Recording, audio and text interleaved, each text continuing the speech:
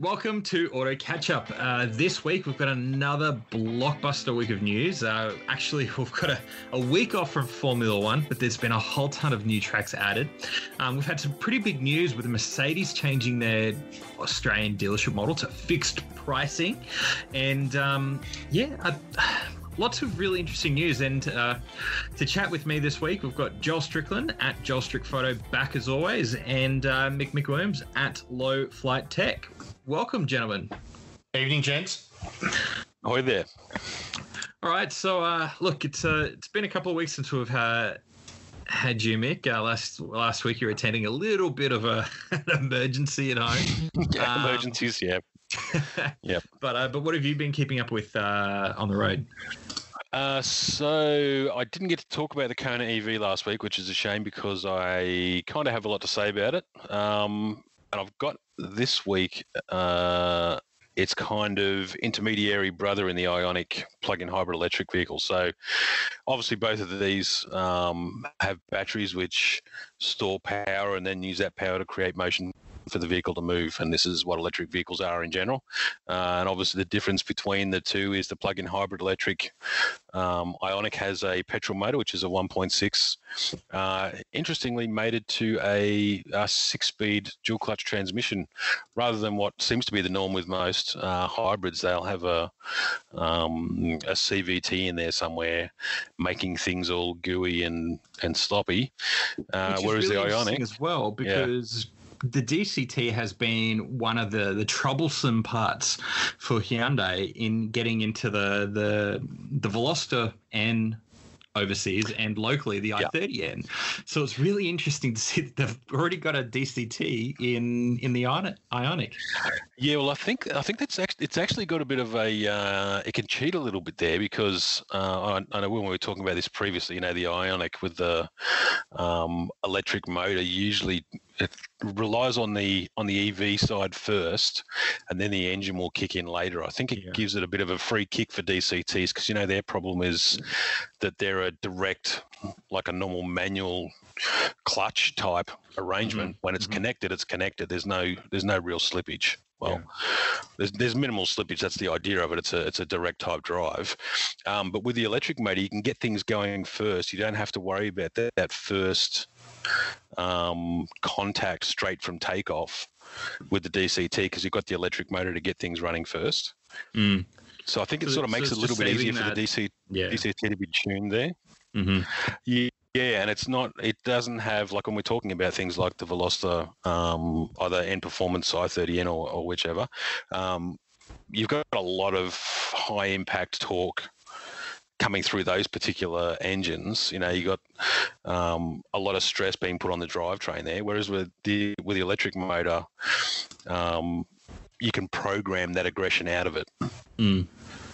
I mean, you can do it. You can do it with engines as well. But do you think they're taking the lessons they've learned from the Ioniq DCT and obviously a few things that they can take away from that and have brought that over into these end models, or do you think it's the same transmission that they've put over with some tweaks to get some economies of scale? To be honest, I don't really know enough about them to be able to comment on that directly. The only difference is that I know this is a 6-speed rather than a 7, so sort of one cog down. But obviously, I mean, they're going to take some sort of knowledge out of it. There's something they've done with the Ioniq with the plug-in hybrid electric, because the way that you can immediately kick in the DCT is you can put it in sport mode. So there's no sport button as such, but when you shift the shifter over into the sequential position, so take it across to I think it's to the right, it immediately goes into sport mode and immediately starts the engine, and you're ready to go. It's actually really perky and very sporty, which is kind of hilarious because how many cars have you got in before where you press the sport button and you're like, what did that do aside from make my gauges red? You know, but with this one, if you can, and I deliberately tested it. I'm going to video this one before I take it back. So if you have it with that's the ghost in throttle position, Joel's place. So if you keep your the throttle in the same position, so you just put your foot on the throttle in one position, and you put it into sport mode, the car will take off. I mean, that's the greatest that in the indication Kona of as sport well. mode working. Yeah, I've got the Kona this week. Yeah, I picked it up straight after It's you. it's a good package in terms of what they've done with it and what they've created. I think it works really well, and they've designed it. And it's probably precursor to even the N series of product for them. It's, you know, they've thought about it in advance that people may want to have that little bit of fun in an electric car, and why not put it in? yeah. It's hilariously, the plug-in hybrid is probably the one it's closest to a Formula One car. You've got dual clutch transmission, a hybrid system. You're just really needing that Turbo 6, and you've got the sensibly priced when the car. So on yours, so on the Kona, you've got the little flappy paddles on the back that adjust your regenerative braking level. Yes. So when you put the Ionic FEV in sport mode, those regenerative braking paddles become flappy paddles for the DCT. So you start changing gears instead. Yeah, that's cool. Is it obvious in it is very cool change? Sort of, sometimes car makers don't do a great job of going, oh, this button now does this function. Does it do a good job of communicating to you? Or no idea. No. Yeah. Okay. No, because the minus button is an increase in the regenerative braking resistance. Yep. And it's also shifting back a gear. So you're going from fourth to third, for example. Yeah. So I was coming up to an intersection and I hit the flappy paddle trying to increase the regenerative braking, which is what I do when I normally drive hybrids, just use that as the brake instead. But instead it kicked back 2 gears and I went faster. So no, they didn't tell me about it at all. So but once I knew about it, it was really good. So have you driven, so I assume you've driven the electric model, which is the most expensive model. Yes. Have you driven the hybrid, like the pure hybrid?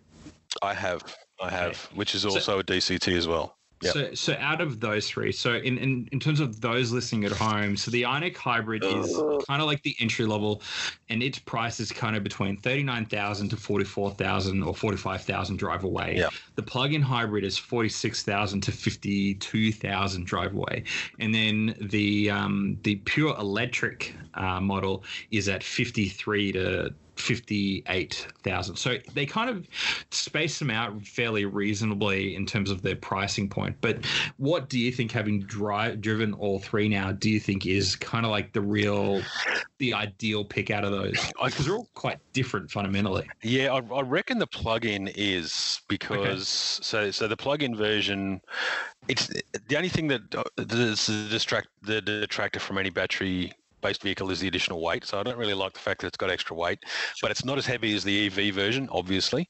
With the EV version, and I found this with the Kona EV as well, you got truckloads of torque and nothing to do with it. You know what I mean? Yeah. It overcomes the front wheels very easily. Yeah. I think I said on Instagram, what do you do to your... Sorry? Torque steer? In the Kona, yes. I did. Yeah. I do get. We've had a bit of rain. Not in the Ionic. What's that? Not in the Ionic. You don't get the torque steer in there. No. So it's not quite as powerful. So in the Kona EV, you've got a 150 kilowatt electric motor with 395 newton meters of torque available when you push the button. You know what I mean? As soon as you just turn it on, it's there, ready to go. Yeah. The plug-in hybrid electric is, I think, 100 kilowatt. No, it's not even that big. I think it's 100 kilowatt in the full EV version of the Ioniq, so it's not as grunty as the Kona. But the plug-in hybrid electric, it's got grunt, but not enough to try and torch the tyres immediately. And with the Kona EV, when you start torching, actually, it didn't. Did you notice, Ash, if it was actually trying to cut in any traction control or anything? Because I was turning a corner, like I was pulling out of an intersection in the Kona EV, turning right, and I gave it a little bit of extra bootful, and it started spinning the front wheel. I let it back a little bit and thought I'll just wait for the traction control to cut in, and it didn't. And then I just went, I should have cut in by now, and I gave it a little bit extra, and it just kept. It was a bit of an ugly burnout noise, and it was a little bit wet, so it sounded a little bit discombobulated. But yeah, look, we've had a bit of rain over the weekend, so most of the time it's been very easy to overwhelm. Like even as you're cruising along, like say you're at 40 and you want to go up to 60 and you just drop your foot, you will get like a good half a second of wheel spin before it sort of catches up and goes, yep, cool, I found the traction. It pulls hard. I do find that it does take a little while for that traction control to really kick in, unlike other, even performance cars, where it almost feels like it's almost instantaneous that the traction control is going, I really need to manage this and get it down. So it's not as bad as what I experienced in the Santa Fe that I drove just before picking up the Kona. I took it the V6 one. Yeah. So I had the V6 Santa Fe petrol in the Highlander spec, and going through some parts of Toowong, it's a very, very hilly suburb, and coming up to up a hill and turning left, it wasn't raining very hard, but the roads were wet, and I could not move. I was stuck. I would start to accelerate, the wheels would slip, and not even the traction control would kick in. I was spinning the wheels and not moving anywhere. And I had to come to a stop again, hit the brake, and just almost do like you know how you kind of accelerate when you're doing like a low range kind of movement on sand or anything like that. That's how it felt like I had to try and take off. I couldn't just, unlike any other car that you probably drive in those sorts of conditions. That might be a Hyundai thing, because I got bogged in my front yard with the Sonata. So it got a little bit of front wheel slip and it wouldn't move. I had to get my father-in-law to push me out. Yeah. It was a little bit slippery, but anyway, yeah. So that was probably, and I had a friend of mine in the car at the time, and we were both equally shocked, as in like, how on earth can I not move? Like, it wasn't like, it was just like a normal road. It was wet, but nothing that you'd just be sitting there spinning your tires and not even having the traction control like freak out when you normally encounter that type of situation. So I don't know. It's a really interesting thing. I've experienced it a few times. Even my mom, who's driven both cars, had that comment to me today, saying like, these even when you're moving, these like to spin their wheels, and so part of me goes, I'm not really complaining, but at the other time I'm going, maybe does the traction control need a little bit more tweaking to minimize how much like free rein it gets before it kicks in, or do tire choices need to change a little bit for our roads? Well, that's where I come up with for the EV. Yeah. So for the Kona EV, was what's the answer there? Do you nerf the motor, which I wouldn't want them to do? No. Or do you get better tires on the front? And this is one of the arguments that I was going to bring up as well, is your tires on EVs. I mean, I understand that when people initially we're looking at EVs and saying, okay, which one uses the least kilowatt hours per 100 kilometers, who gets the longest range, and the differences are incremental in some cases and quite small. It's the same as buying a car that does 3.4 litres per 100 k's rather than one that does 3.6 litres per 100 k's, because you're saving 200 mils of fuel over a week or whatever. It's kind of becomes a bit of a null and void argument. The same with if you add another 10 millimeters to a tire or to each corner, just to be able to better deliver performance from the available torque that you have. I think that's a sensible trade-off, which I think they should probably look at. Yeah. Look, and it's something that I can probably have a chat to Hyundai and maybe someone like Bridgestone. I know that the PR guy from Bridgestone has started following us. So if you're listening, maybe we can do a bit of a play around in, because I think what you're saying is exactly right. Normally, a lot of the hybrid or electric vehicles have a EV eco tire orientated, designed at maximizing range and lowering resistance. Yeah, and so particularly with these cars like that Kona electric, it's a great EV, and there's a reason why they've sold 100,000 of them now, even at that $60,000 to $70,000 price point. Yep. And so what is the trade-off, particularly once, the Kona EV is at the point now where range anxiety is less of a thing. Like, I haven't had to think about or worry about range since Friday, even with doing a bit of driving. And I think that's such a great thing with an electric car, that you don't have to really worry about range too much, that you're thinking about it every day and trying to plan ahead the next day. Yeah. So I wonder what, once we're starting to get, now that we have EVs like that, and even the Teslas, where we're going, okay, we've got good enough range, what can we do to improve and really, get the most out of the performance that you get out of these cars now, and it's not like, because it's not designed to be a performance car, but the thing is that it's got the motors that make it faster in terms of how they get the torque delivered. It's fast. It is properly fast. Yeah, and so it's like, how much better would that experience be? Because also, like, that Kona Electric, it's a comfortable car, but it's an extremely hard ride. You feel every single bump, and so I wonder even if. Oh, you do. That is the number one comment that I've had from passengers in that car. Where Really? Yeah.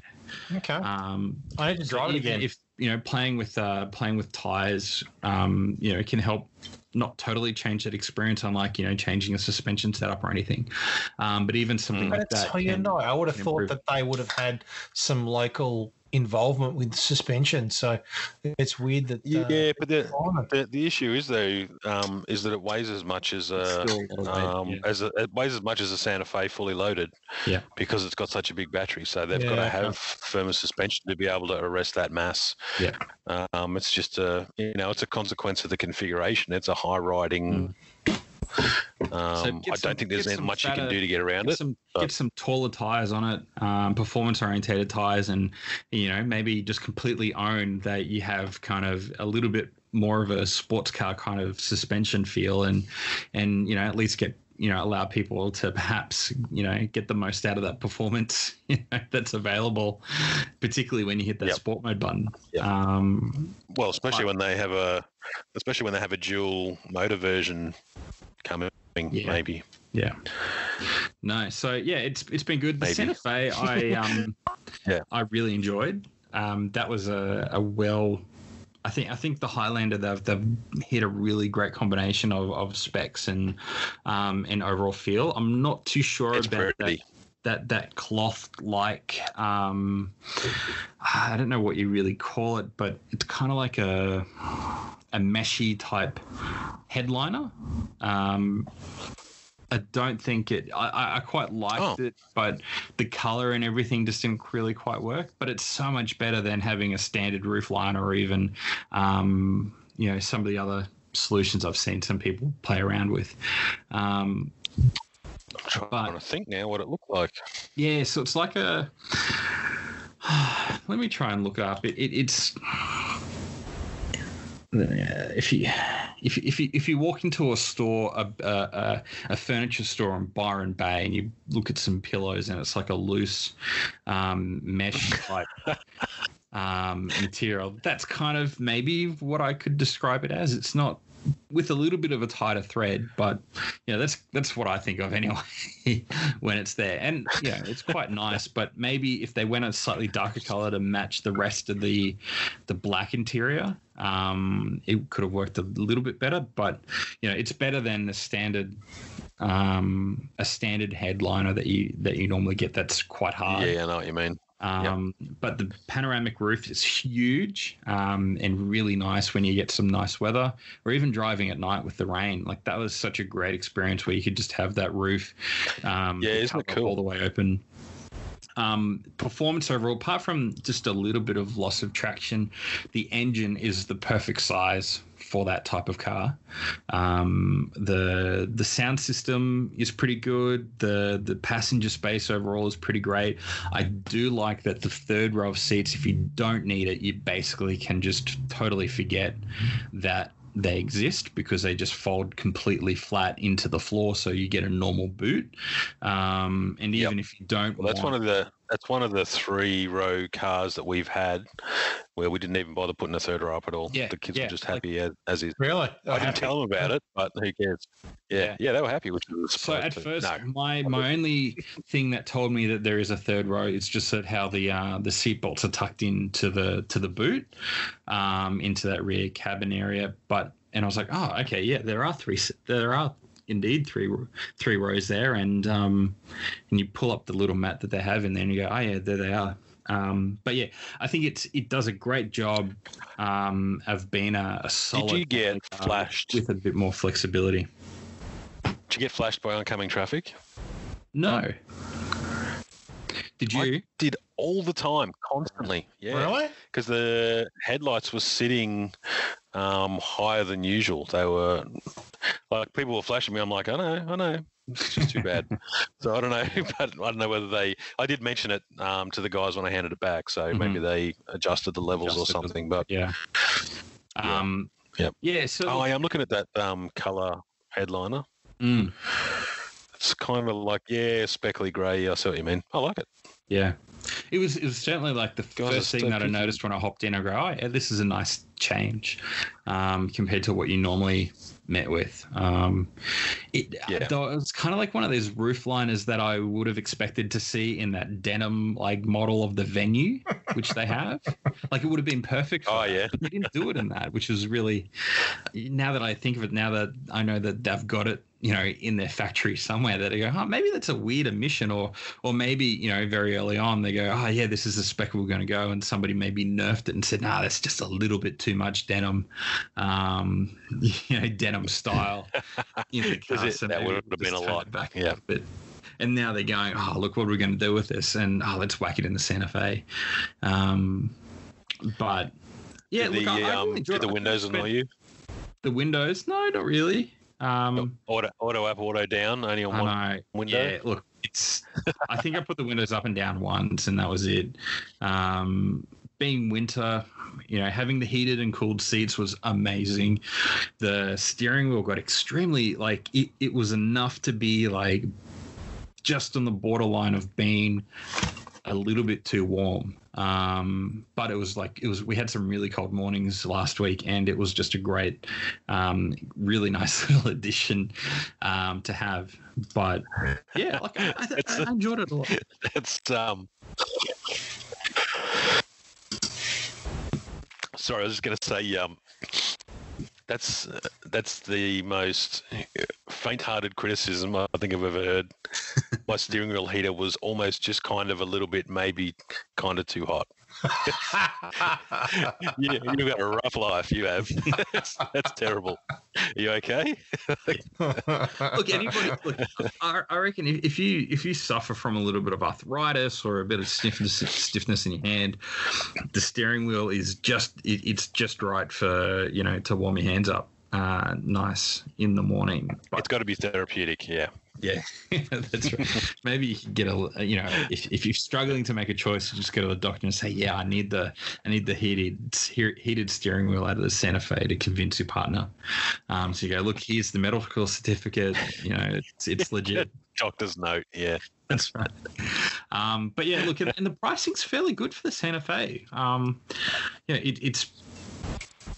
For what the size is, I think it leaves a nice gap for that Palisade to slot in above it too, without getting too expensive either. Yeah, that's the question: is where is that Palisade going to sit in terms of pricing, and what will it do? It's getting into the top end of the Santa Fe is now $68,000. Yeah, that's big money.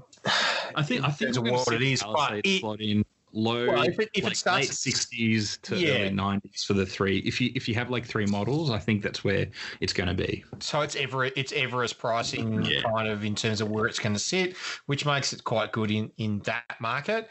But it makes other things, as we've talked about previously, we've got there's new Isuzus coming, and we could see a possible update with the MUX. Yeah. And if that comes in, then that could sit under that price.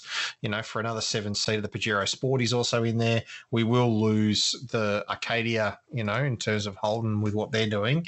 But yeah, I'm intrigued. But yeah, I think the Santa Fe is sort of well priced for what it does and where it sits. But what happens to everything else in that market, really. Yeah, but look, I think Hyundai have done quite good job in terms of their pricing all around with the SUVs that I've driven lately. Like they've been very some manufacturers tend to have a lot of overlap and could possibly create a bit of confusion as to what model they really should be looking at for the price point which they want to be in. But Hyundai have kind of really well segmented the different sizes and just have that little bit of overlap in those in the top model to the base model of, as you step up from like Tucson to Santa Fe and then and across everything. And even, they've done it with the Ioniq and how they go, the hybrid, the plug-in hybrid and the electric. And so, yeah, they've put themselves in the best possible position from delivering a pretty good product across everything that we've driven recently. Like we haven't really had too many critical things to say that detract from a passenger or driver perspective. The economics are working out well when you look at the servicing cost. I think it's they're no doing surprise where they are in the market. Yeah, absolutely. Yep. But Joel, I guess they even. No, you go. Sorry. I was going to say, so Joel, we're entering another. It feels like every week, we're heading into an interesting period with Victoria and COVID. So hopefully you've been keeping out of the public and keeping safe. But how have things been down your way from your little world? Yeah, it's been a tough week. We've had some sort of bad numbers again, and unfortunately, look, we're not seeing the numbers like, as a lot of people have said, we're not seeing the numbers like the US is getting, and exponentially getting worse. We're sitting in an 11 level number, which is kind of some comfort at the end of the day. But yeah, look, it's hard. I was lucky I got to get out during the week. I did do a quick little job for a client, which was good, but all easily to do with social distancing. We now have to wear masks down here, so that's an interesting experience. But I did get my wife's car service during the week, and I managed to their loaner for the week was for the day was a Holden Ute, which was cool to drive. So I haven't driven one of the I haven't had a Ute as a sort of a loan car for a while. So, I was lucky enough to get a Colorado, not a Holden Ute, which has been a while since we've had one of those. But yeah, I had a Colorado for a day. But as I was saying during talking to Mick sort of offline during the week, it's been a while since I've had the chance to actually drive one of those. And that 2.7 Duramax engine is really, really good. It's really punchy. And after driving sort of my daily for a while, after being in and out of press cars for a while, it was nice to sort of be in something different. But yeah, that Duramax engine is it's pretty impressive in the way that it pulls. You wouldn't even think that it's a diesel. It's more petrol. They kind of feel the way that it's sort of performance and stuff like that. So it was kind of nice to be in something a little bit different for the short time I was sort of out driving during the week. But I had more fun during the week, as readers for Daily Auto Fix might have known, I've written up a little bit of a story about the Mustang Mach-E, which we'll talk a little bit later about in the show once we get to international news. So it was nice to sort of get behind the keyboard and write some stuff, and I spent some time watching that, and then I spent a little bit of time playing the Formula One game as well. So the new Codemasters F1 2020. I had a little bit of time during the week to get behind the console and play that, and that's impressive in terms of what it'll do and the car options that you have being able to play with. You know, you can drive everything from V12 Ferraris to, the classic McLarens and Benettons that Schumacher drove during his era. But then it was fun to drive current cars on current tracks. So I jumped behind the current McLaren and drove Singapore, and the ability to turn on DRS and things like that was pretty cool. I was trying to work out when I was playing it during the week, when was the last time I played an F1 game on console, and it's been a while, but I can't remember what platform it was on. But it was certainly fun. I've only had a very brief foray. I started the game up and literally went into to give me time trial. I just want to drive some stuff. So, you just want to drive some cars. You don't want to worry about the career mode and stuff like that until you've got some serious time to give it. So, my plan, hopefully, is when I have a little bit more time up my sleeve, is to get behind it and try this career mode and some of the other stuff that this game has to offer, because this new F1 2020 is pretty cool with what it'll offer and the abilities of stuff that you can do with it. And just having a quick look in the menu setup before jumping into literally just running some quick time trial things it's very, very impressive. So I'm intrigued to see what that kind of offers. Yeah, with the lockdown still continuing for at least another couple of weeks, it's going to be a while before I get behind anything. But hopefully, I'll be bringing you some more cool news and stuff in the meantime, whilst I have a little bit of quiet time away from it. So. Yeah, look, it's the last F1 2015, last F1 game I played was in 2015, and playing through that career, it was still when Williams was still quite competitive. Yeah. So through the career mode, I've been working my way through, even up until recently, working my way through the career as Bottas, still fighting for podiums. I was like, oh man, a lot has changed since 2015 even. But I've been seeing a ton of great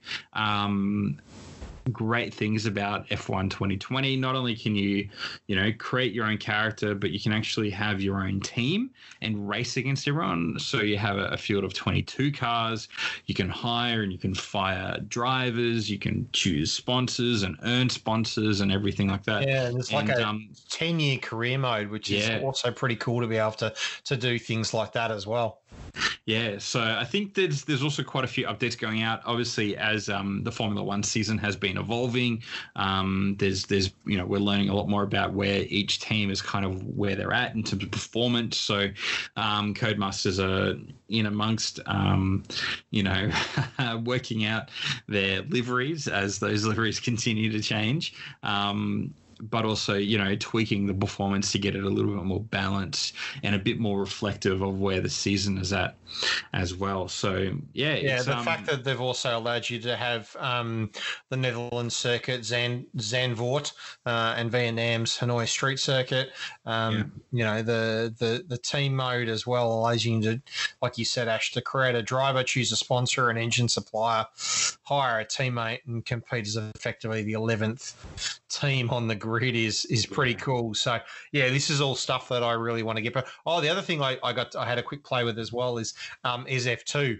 I actually jumped on and had a quick run with an F2 car around Circuit of America, which was pretty cool to have fun with. The Formula 2 car is pretty cool. So I was excited to have a bit of a play with that. Sounds pretty cool in terms of the layout and stuff like that, and just the engine noises and things like that. So it's a bit of fun. Yeah, well, it's well, hopefully, yeah, be good to get you back driving, but there's certainly I think a lot more to learn, and obviously, take and hopefully everyone as well listening, if you're in Melbourne, taking the precautions that you need to keep safe. So, yeah, it's go from there. But let's tackle some local news. There's been a couple of big ones this week, probably most prominently, and probably the biggest impact to a lot of consumers is the Mercedes dealer overhaul. So they've flagged this, and it started with the EQC with articles back in 2019 coming through that they plan on changing how consumers buy and experience their vehicles, and obviously that's that sales experience that comes with it. But the biggest thing is that basically under the new model, which they expect to come to, I guess, to be completed within 2022, it's changing to like an agency model where dealers I guess their future's a little bit unclear on how that's going to really be, but at the end of the day, for a consumer, the vehicles are going to be fixed price. You won't be able to go in and negotiate on a car, but basically you can fill out an order online and turn in and pick up the car from the location of your choosing. And there's certainly advantages to that, and Mercedes have come out in the past and defended it by going, look, they want to improve the experience for customers by going, look, we don't want some customer to get a great deal and then somebody else realizes that they didn't get as good of a deal as the other person, and feel a little bit of buyer's remorse or feel a bit of animosity to the brand. But also it comes at the expense of, well, if you can negotiate better, well, should you be able to get a better deal on your car? And will this make you think, if you know that you can go and negotiate at another comparable brand, I guess the question is, will you be more likely to go to that other brand compared to just going, well, I know what the price is for the Mercedes, let's see if I can get a better deal, or even a sharper deal from a competing brand that wants to, and I put this in quotes, but fight for my business. And yeah, so that's basically the key thing. They started with the EQC, their electric SUV. Honda have a similar plan in place for next year. But yeah, I think it's an interesting transition. And do you think it's going to work? Look, it's an interesting move in terms of, I suppose they're trying to simplify it. It's interesting reading the story, which we've read on Go Auto. The agency program started last year with trials in Sweden. It's now in operation in Sweden and South Africa, and it's starting this year in Austria. Look, they're three different markets to Australia, and I just don't know how well it will go in Oz. Obviously, the way that Mercedes have, particularly, speaking from Victoria's point of view, the dealerships are all very big here in Victoria. They're all very flashy. They all look amazing. If they're going to simplify this process, and there is a sort of a showcase store in the city that Mercedes have in the centre of Melbourne, are they really going to, is it really going to succeed? It's weird that the first kind of couple of lines of the story is it talks about the franchising laws in Australia, and that if they change, then this may totally change in the way that it's going to work. And they make reference to the EQC system, which was handled by 9 dealers acting as effectively as agents. But look, that's fine for one model, and we know that Subaru and Toyota and a few others have done it where they run an online system for a particular model. But for Mercedes-Benz, I'm really intrigued to see how it would work. I mean, look, it's 2 years away. They're talking that it's 2022 that they're going to do it, but I just don't know how well it'll work. Because also we have specific laws in Australia. It's a big risk, really, isn't it? Yeah, well, they also and part also of they have like, to I mean, obviously, renegotiate their dealer contracts as well, because the one of the big challenges is that if you're a supplier to a retailer, you cannot set the price of which that retailer has to sell the item for. It's a recommended retail price. Their ability to earn more money. Yeah. Exactly. So, and that's deemed to be illegal. So part of that switch to an agency, I'm sure, is going to help, curb, that risk. How eager dealers are going to be for that, I don't know. We'll have to talk to a few and see what they think, because obviously this is taking out and taking away potentially opportunity for those dealers to make money. Now, that's a good thing, and I can see also as a bad thing, particularly in more high-end luxury cars. I know of plenty of people that you walk in and you definitely don't pay sticker price for the vehicles and end up walking away with a pretty good deal, because that dealer wants to move that model on. But and there's been a few models that have recently, kind of like BMW, where they've increased a few prices lately.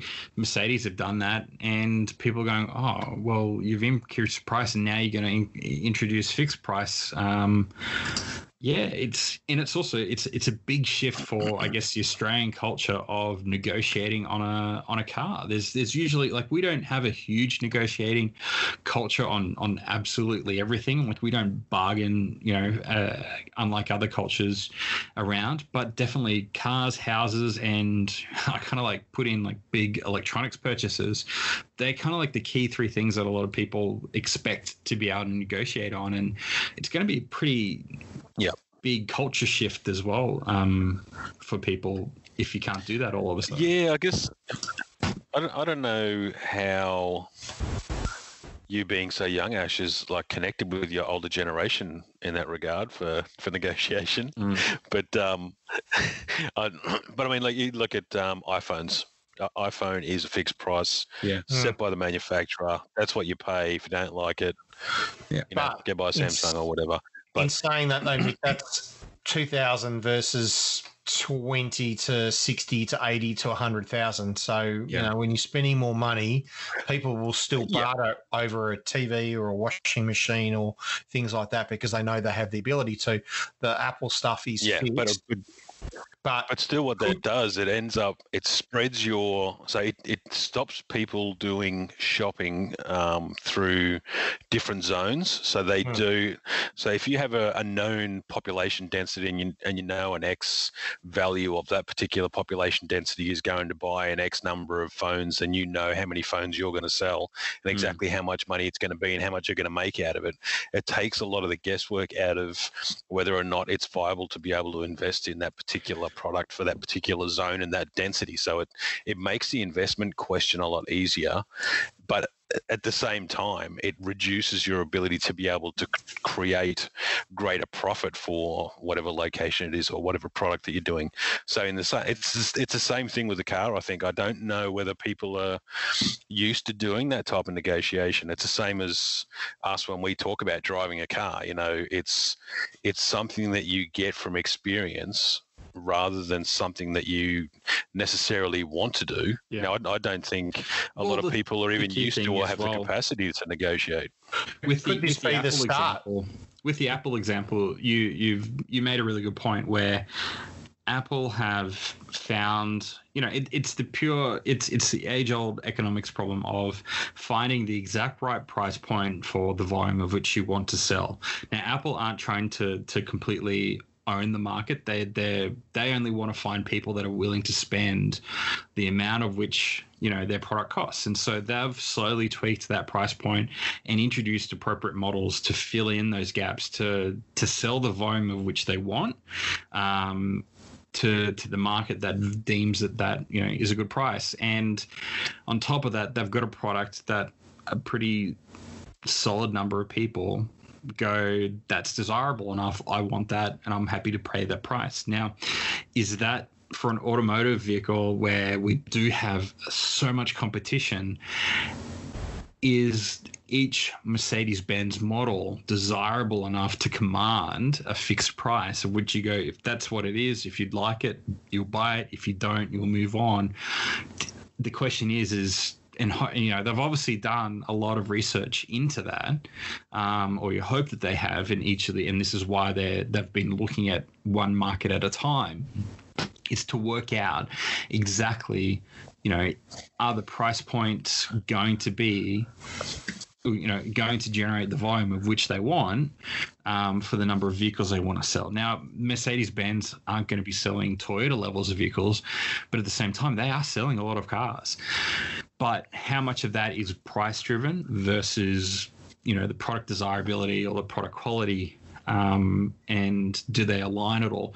And we'll probably see that maybe they take a huge hit in sales at the beginning because they don't get that pricing right, and it's going to take a little bit of time to adjust that pricing to find it, to find that exact point which it works for them.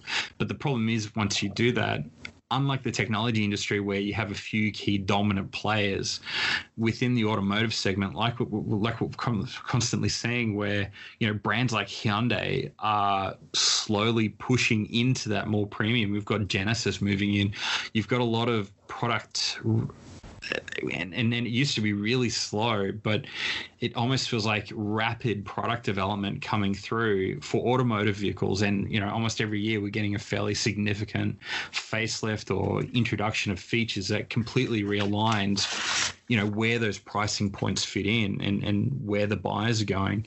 So, yeah, I'm sure a few economists and accountants have been working over this a lot. And I guess right up until 2022, they'll be seeing if this is going to work out or not.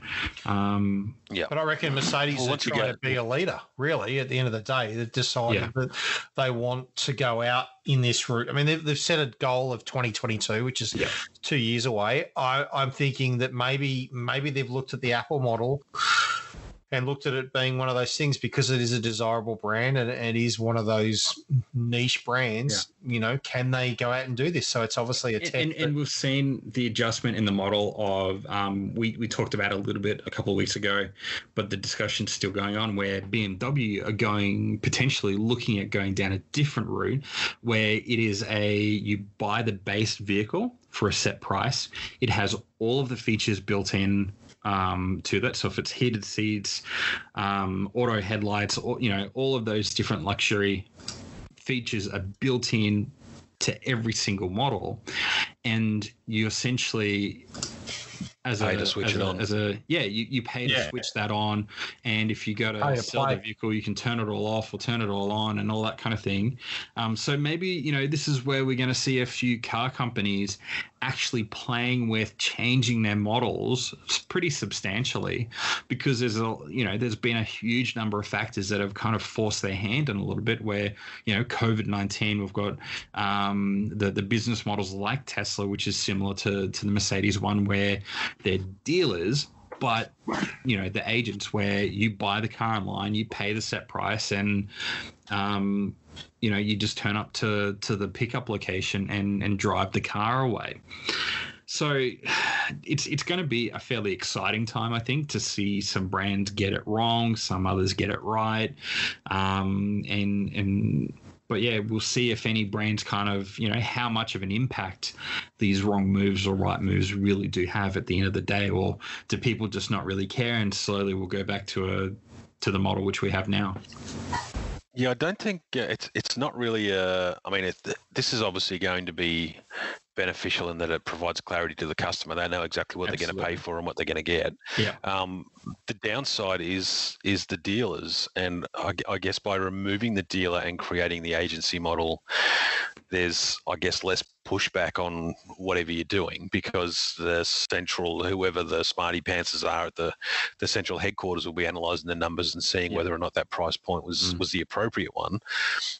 But it removes the opportunity to be able to create more profit and money to be able to adjust when you need to. So the downside of surety is the lack of flexibility. Mm-hmm. And if you're having worked with companies before that have been controlled from other parts of the world and working for a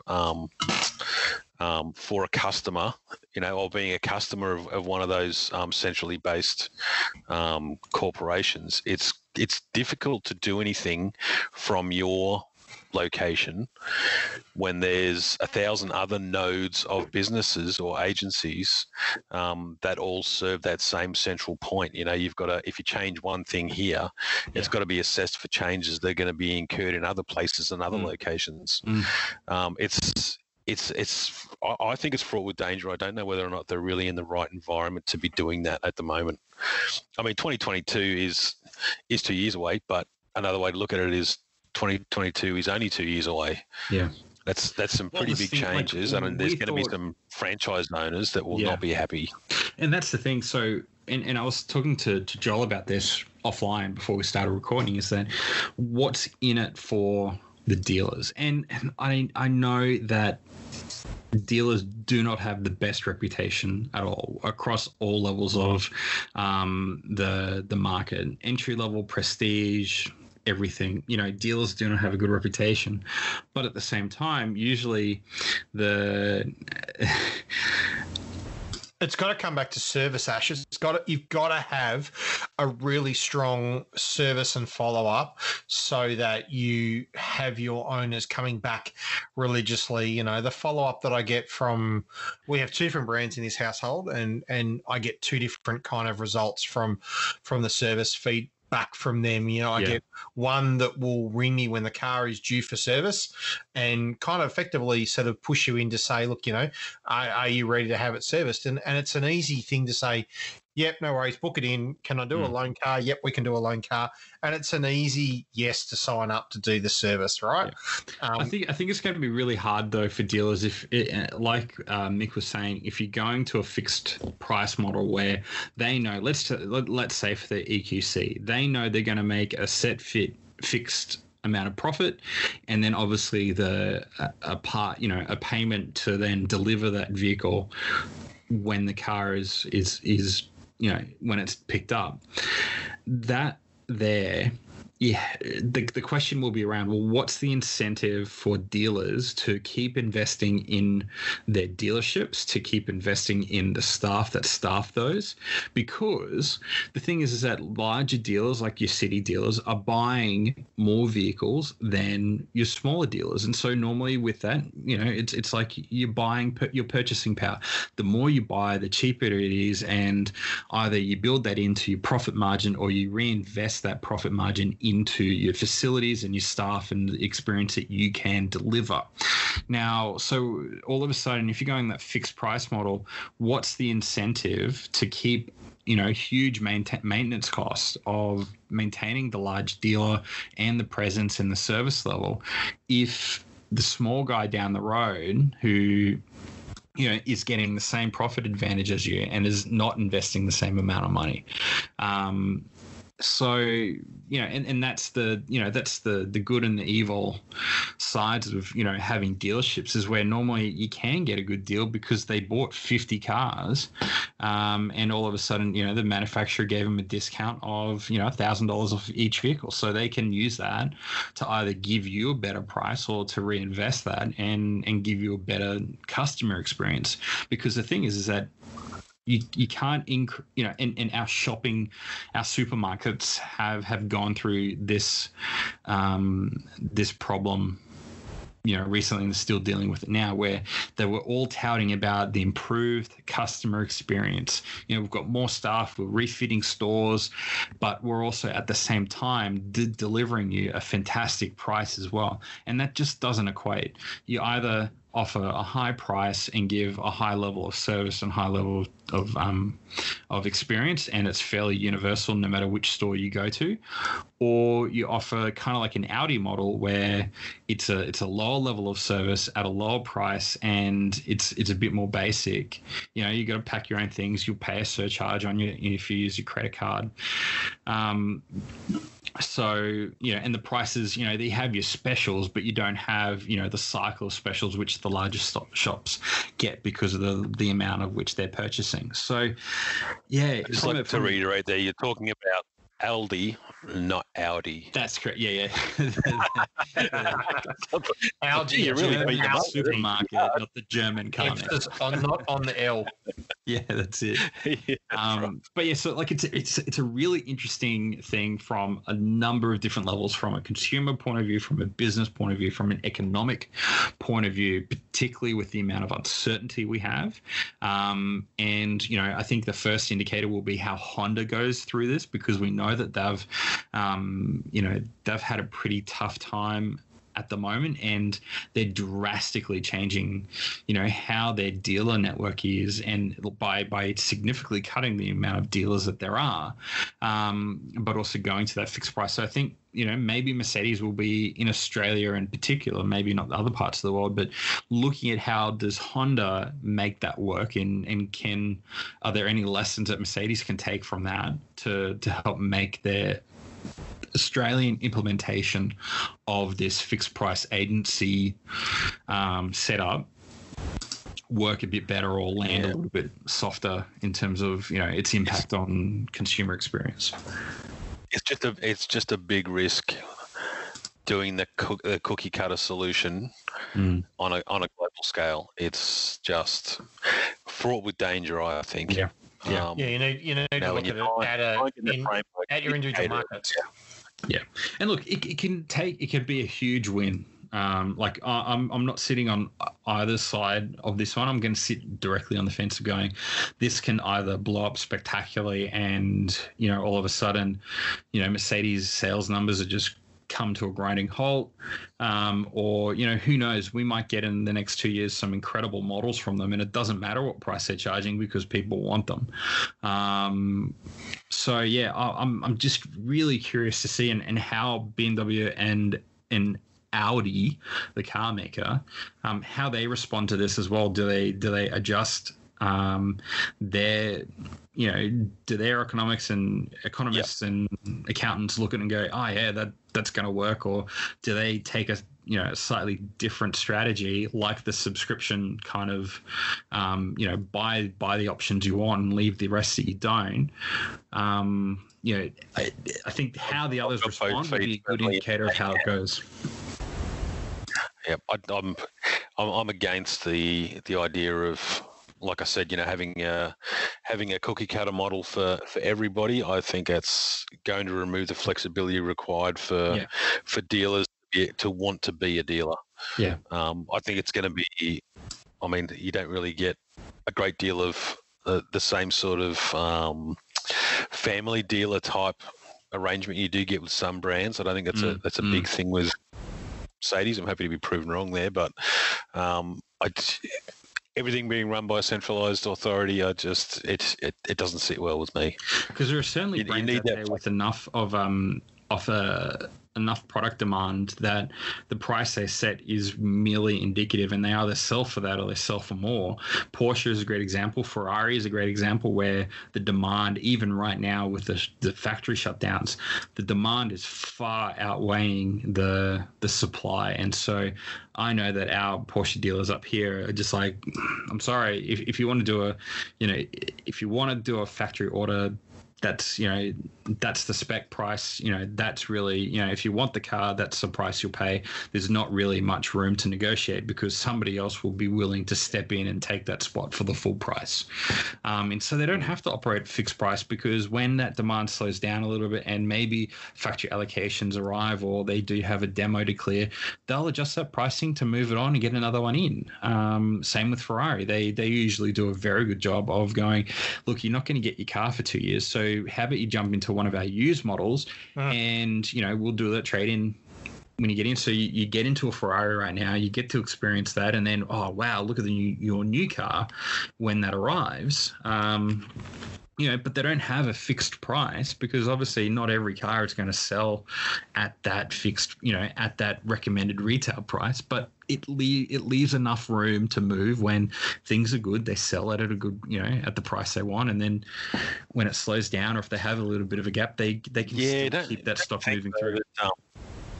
Don't you think though that the Mercedes brand is too broad. So when you talk about brands like Ferrari and Porsche, and that's what I mean. Like it is. Yeah, a lot of the Mercedes-Benz stuff is people are buying these family cars because they want a family car and they want something that's nice. Yeah. Rather than I want something that I'm gonna park in my lounge room and surround with a with a light show or whatever. Yeah. Or I'll park it in front of my fountain. Yeah. Mercedes-Benz, they do have those types of vehicles, but they also have things at the other end of the scale, which are I don't think are the same. A lot more of their cars are becoming bread and butter in that premium end of the market, where it is like your C class, you see plenty around, A class, you see plenty around. But does that, just because it's selling in volume right now, doesn't mean that is it desirable enough to just cop it on the chin and pay full freight? That's the question. Yeah. They want to become that brand. They want to become that type of brand. Yeah. Where it's a buy off the catalog type thing. Don't know. We'll see about that one. But let's jump through some of this other news that we have. So this is, we're going to shift to Mini. So the little brand that's connected to BMW, because I've partnered up with the Australian Academy of Cinema and Television Arts to support emerging screen creatives. Now that you could probably say that this is a pretty good time to be supporting, the small and big screen with some of the challenges which are faced with COVID right now. But it seems to be all about with a pitch about charging creativity. It's about the new, connecting with, the great synergy of the Mini electric hatch, which they've just launched. But really, it's about if you've got a short film idea and you want to turn into a reality, the actor pitch charging creativity competition is the way to do it. I think it's pretty exciting. It's a good one. I think it's probably well timed at the moment. Probably. Mini supporting mini films. That's did somebody get that? Would have been an interesting now got a PR meeting. I think when someone would have went, minis and mini films. This is amazing, and they would have just gone on with it. But that's a smart. I mean, yeah, and it is like you say though, and as well because it's not just. The fact that like short films are typically more expressive and arty and definitely on the more creative end of the spectrum when it comes to films, and that definitely fits in with a Mini brand very much because they're certainly a more expressive type of vehicle. They're not your, like we're talking before about cookie cutter and bread and butter type vehicles. They're definitely a more expressive one. So I think they've probably hit their market and their audience very well here. It'll there is certainly a really good synergy. I have been to marketing meetings before. I know what synergy means, so one of the favourite words. But yeah, it's really good to see this sort of stuff popping up. We had the Lexus one we talked about a few weeks ago, where they're supporting business pitching and all this sort of stuff. Yeah. These rather than the brands using their marketing capital and all their activities around building just their brand and getting people to understand more about their own brand, they're actually creating some motion and some movement in other areas. You know what I mean? They're sort of, because there's a lot of stuff at the moment that is just very static and everybody's still and they're not doing anything because they can't go anywhere.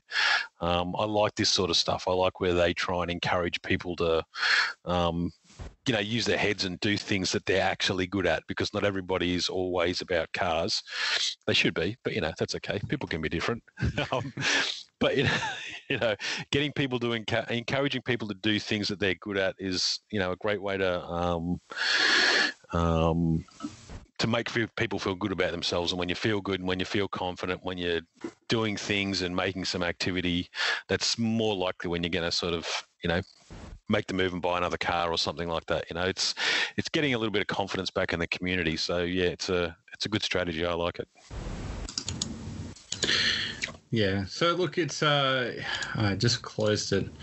But if you do know someone in the short who is a short film maker or is a student or wants to studying be. film or wants to be. Yeah. So the prizes, the grand prize for the pitch is $5,000 cash, $15,000 towards the production of their short film. So it's a pretty healthy budget for a short film. Complimentary mini electric hatch vehicle for the duration of the shoot. So depending on how you work out your accounting, you can probably stretch that shoot out as much as you can. Yeah, that's right. Tickets to the 2020 Actor Awards ceremony. So obviously, I'm sure there's a big asterisk around that in terms of depending on COVID. And then obviously you get feedback and mentoring opportunities with the people who are judging the competition. So if you want to enter, you need a draft script that's inspired by the Mini Charging Creativity Manifesto, along with some other supporting materials. So so they say that entry should also include integration of their new electric hatch vehicle in some manner. So obviously there's some, you work out some product placement somewhere. And they do... There's going to be 5,000 versions of the Italian Job, for sure. That's right.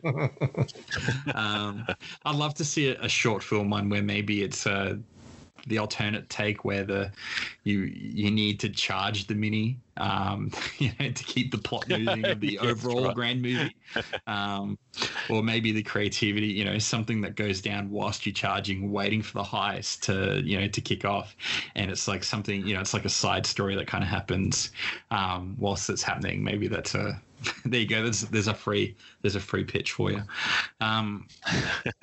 But look, so you do need to be part of the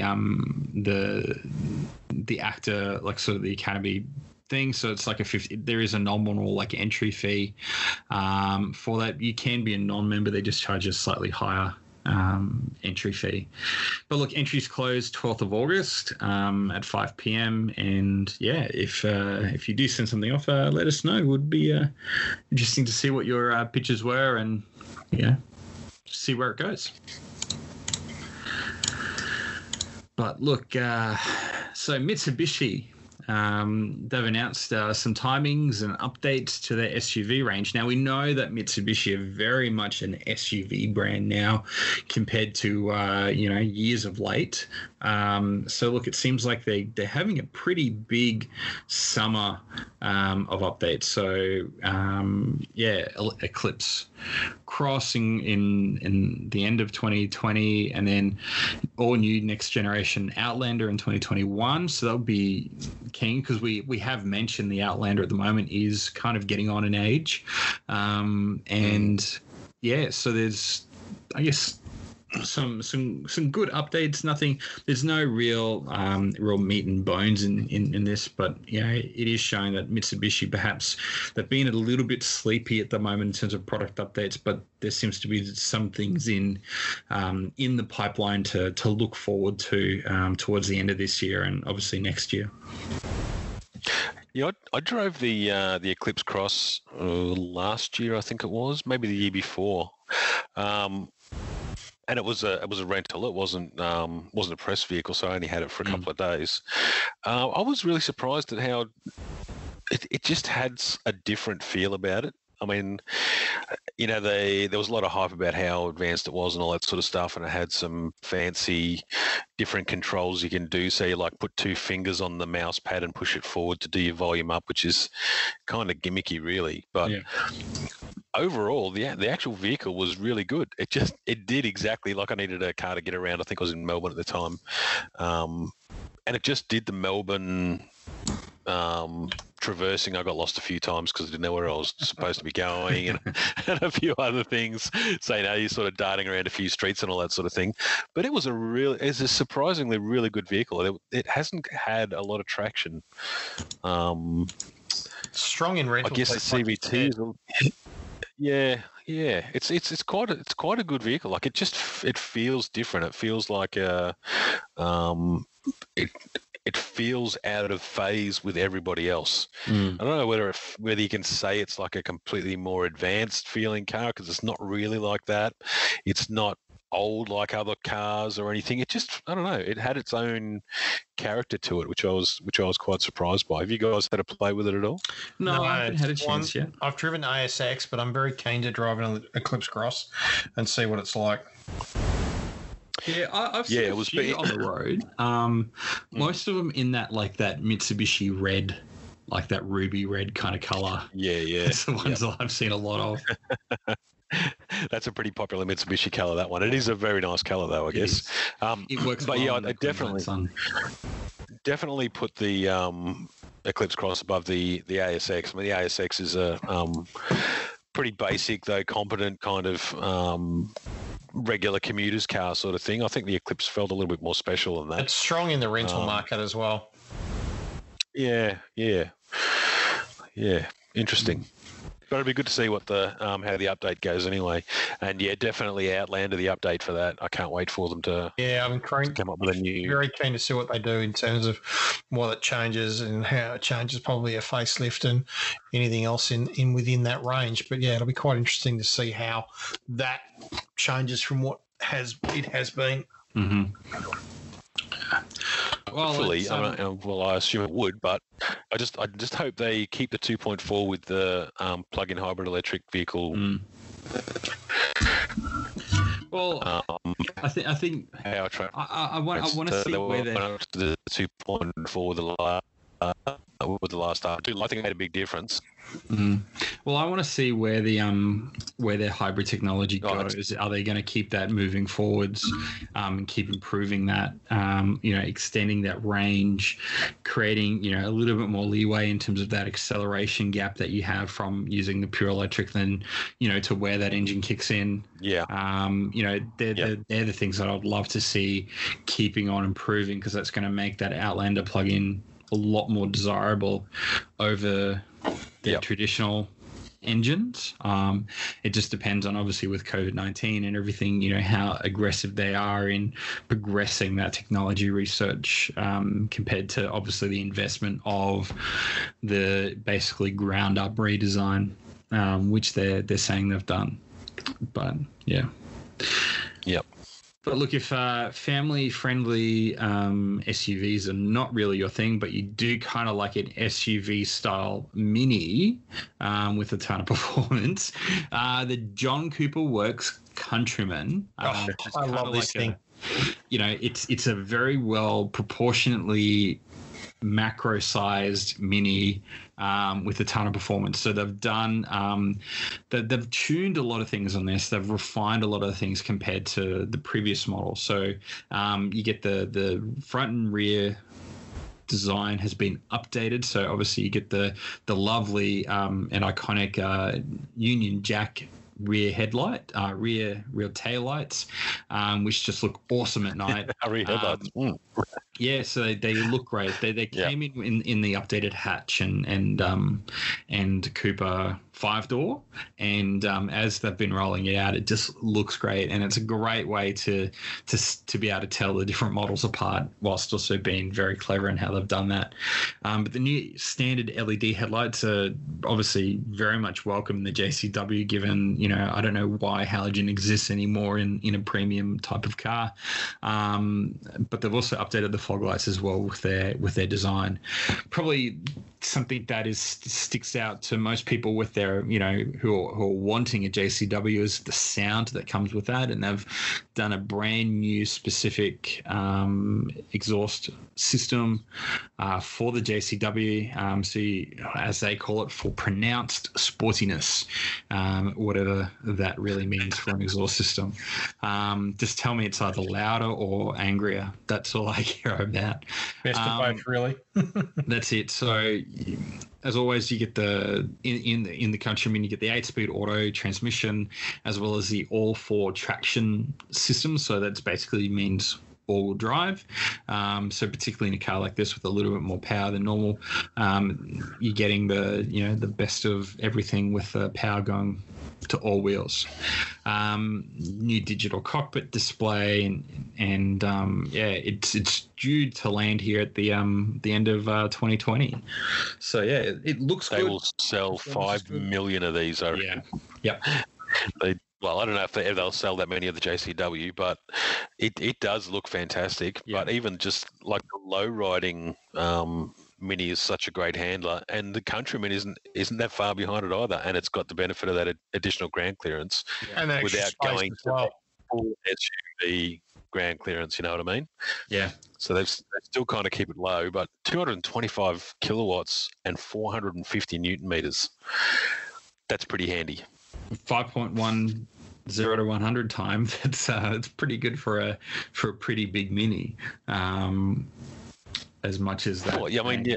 Sentence is filled with irony, but I guess if you think about the hole that this car fills, you know, that's if you want a faster one, then you buy the smaller one.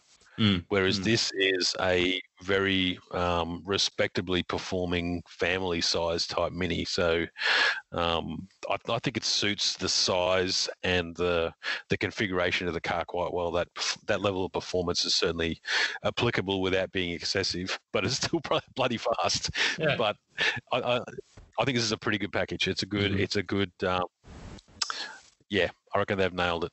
Typically, they don't come cheap, but the thing is that there's not really many competitors against the Mini and the Countryman and everything like that. Like they feel a great niche because they don't go after the same type of person who's going, you know, for a Japanese hot hatch or anything like that. Like this goes for a completely different type of buyer.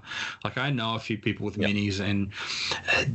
The other type of hot hatches just don't appeal to them for whatever reason, and the community around the JCWs in particularly are extremely passionate. So it only takes a quick search on Facebook, and you'll find probably a local JCW or Mini group that go on drives frequently or just love to share things about their cars. So it's It's not a bad community to be part of either, because of the heritage and and what they've done with them. But yeah, so that's an exciting one. I'm not too sure. They don't have any pricing information at the moment, but I think you probably will be that 70-ish thousand. So not a cheap car, but I don't think many people are really who are buying these cars are really that sensitive to the price of which of what you go out and buy for that money compared to those. So yeah, Q4 2020, keep an eye out. We'll as pricing info comes out, we'll be sure to keep you up to date. But Joel, I think they've got the thing we were speaking before about with Mercedes-Benz and the fixed price and all that sort of thing. That JCW type car is, for me, a more appropriate type of product to be able to have a fixed price. I think like you were just saying, could do with fixed pricing compared to Mercedes as a whole. That market. They're looking at it going, oh, there's that Mini that I want. How much is that? I'll go and find the money to buy that Mini because that's what I want. Yeah. Which is not necessarily the sort of thing they'll do with a C-Class or a I'm just going to say the A-Class, but then you're talking about the AMG one. And I know someone personally who's gone, how much is that? Oh, I have to find the money to buy that car. Yeah. But again, that's what we're talking about, the breadth of the portfolio. I think that Mini is... That fits into I've seen a lot less discussion in groups about the prices I've paid for a Mini JCW versus the prices people have been paying or the deals they've been getting on an M2 competition or a CS. So even within part of that same family of brands, there's a lot. I'm seeing anyway. It's not I haven't done a peer review research paper or anything, but just based on what I'm seeing on the surface, there's a lot more discussion about what people are paying for M2s versus Minis. And they're both equally passionate groups of people. So if that says anything, I think, that's a pretty good indicator of it's you've got to be very calculating on where you apply an idea of fixed price. Yep, for sure. But yeah, so Joel, speaking of Mercedes, so they're bringing in a GLE coupe. Yeah, so the GLE has been it's expanding the current range, and so it's going into 3 models, and so we'll now have a coupe in this range, and it looks good. The GLE, I think, is probably one of my sort of favourites in this GL sort of range because it's followed BM's lead. BM have the X4 and the X6. In terms of their models, that it has that sleeker look. I mean, Porsche have gone that route now, and so have Audi. So that coupe SUV is gaining traction. I think Mercedes were probably one of the first to do it. So the GL 450 is going to have a 3-litre turbocharged 6-cylinder with this 48-volt EQ boost technology, which is becoming stronger in these European models now. They're pushing a lot more for this 48-volt system to assist in the setup in the car. Then, of course, obviously, we can't have Mercedes without AMG. We'll have an AMG GLE 53 4MATIC Plus Coupe as well. And then obviously they're going to do a 53 and a 63, and pricing will start around about 137,000 and go up to roughly about 220,000. For manufacturer recommended list price. I think the popularity, and I know particularly in where I live in Melbourne, the GLE is very popular. The local Mercedes dealership, I think, does very well with these models in the surrounding suburbs. It's quite popular. So, having the ability to then have a variety of these models for those that want different levels of, depending on how much they want to spend and how sporty they want to go, it's good to see, and I think it'll do well because of the options that it has. I've always thought the GLE works better than the X6 as a package. I think the look and the proportions always worked a little bit better than the X6. And this one too, like the one we're looking at from the press release, the red one, I really don't liking performance SUVs and sporty SUVs, but I love the look of this. I really do. Yeah. The back and the front. It's really weird. Like they don't, there's no shock and awe design details in this thing. It just looks really well put together. It's clean. It's neat. It's massive. I remember the first time I saw one in traffic, and all I could do was look at the wheels and go, look at the size of those things, because from a distance you're like, oh, that's a kind of big hatchback, and you get close, and they're actually a really big car. They're quite large. I think these ones are, what are they, 325 rears, and they're 22-inch wheels. They don't look that big until you get next to them, because the first time I saw it, I did notice how massive the rear tyres were. But overall, the whole thing just, I don't know, they got all the proportions right. I guess they made everything else big to go with the job. Are they? Yeah. So if you zoom in on the back wheel on the red one, 325 35 R22. So the GLE 53s are 21s and 22s on the GLE 63. Oh, okay, this must be the SMGs. Yeah. So they're running an inch difference between 53s and 63s.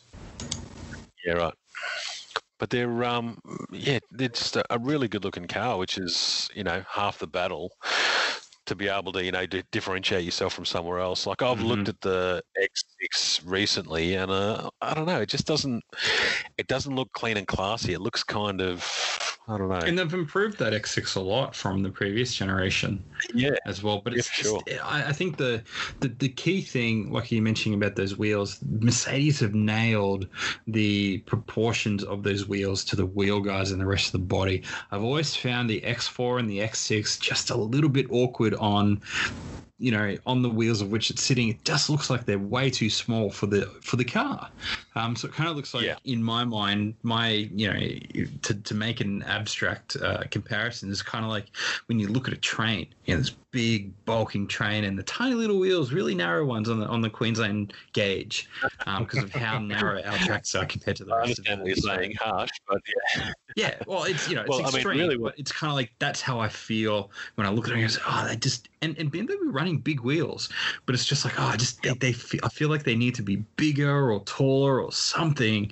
They need to make a slight adjustment just to make it look a little bit tidier. You can see on the Merc, so on the X6, they've got that higher tail, which adds an additional bit of visual mass above it, which makes the wheels look smaller, I guess. Mm-hmm. I mean, what they've done on the Mercedes here is they've just put some flares on the guards to break that that side of the vehicle up a little bit, give it a bit of a gap, a bit of a step, rather than just seeing a big sailing plane above them. But yeah, anyway, they, like you say, they are going to sell another million of these. Yeah, that's right.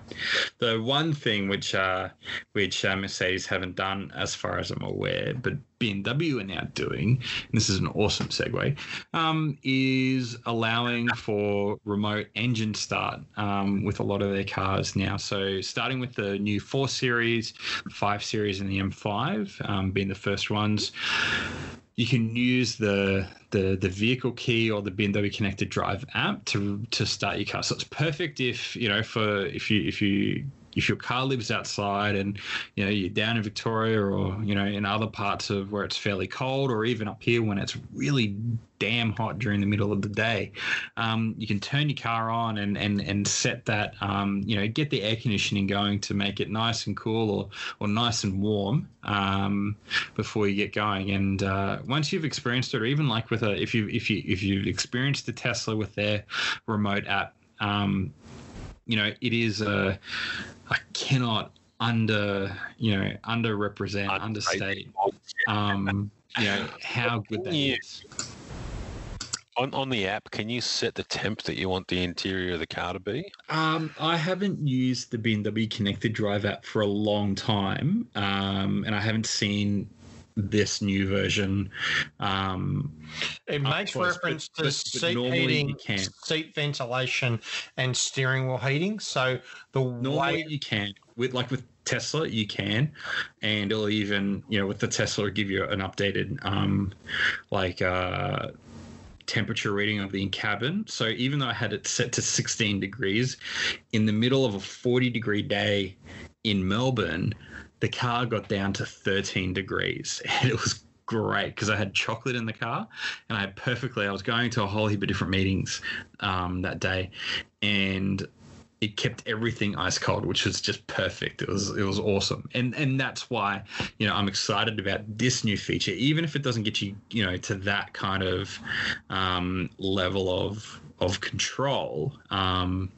You can sort of make those conditions better, because and they do say, look, depending on what options you have, and this probably leads into their subscription, their unlockable features kind of thing down in the future, where if you have seat heating, seat ventilation, steering wheel heating, as Josh said, you can control that. But they also say preheating in cold conditions and pre-cooling in hot weather. So it's good for everyone all around, particularly if you do have to park your car outside at some point.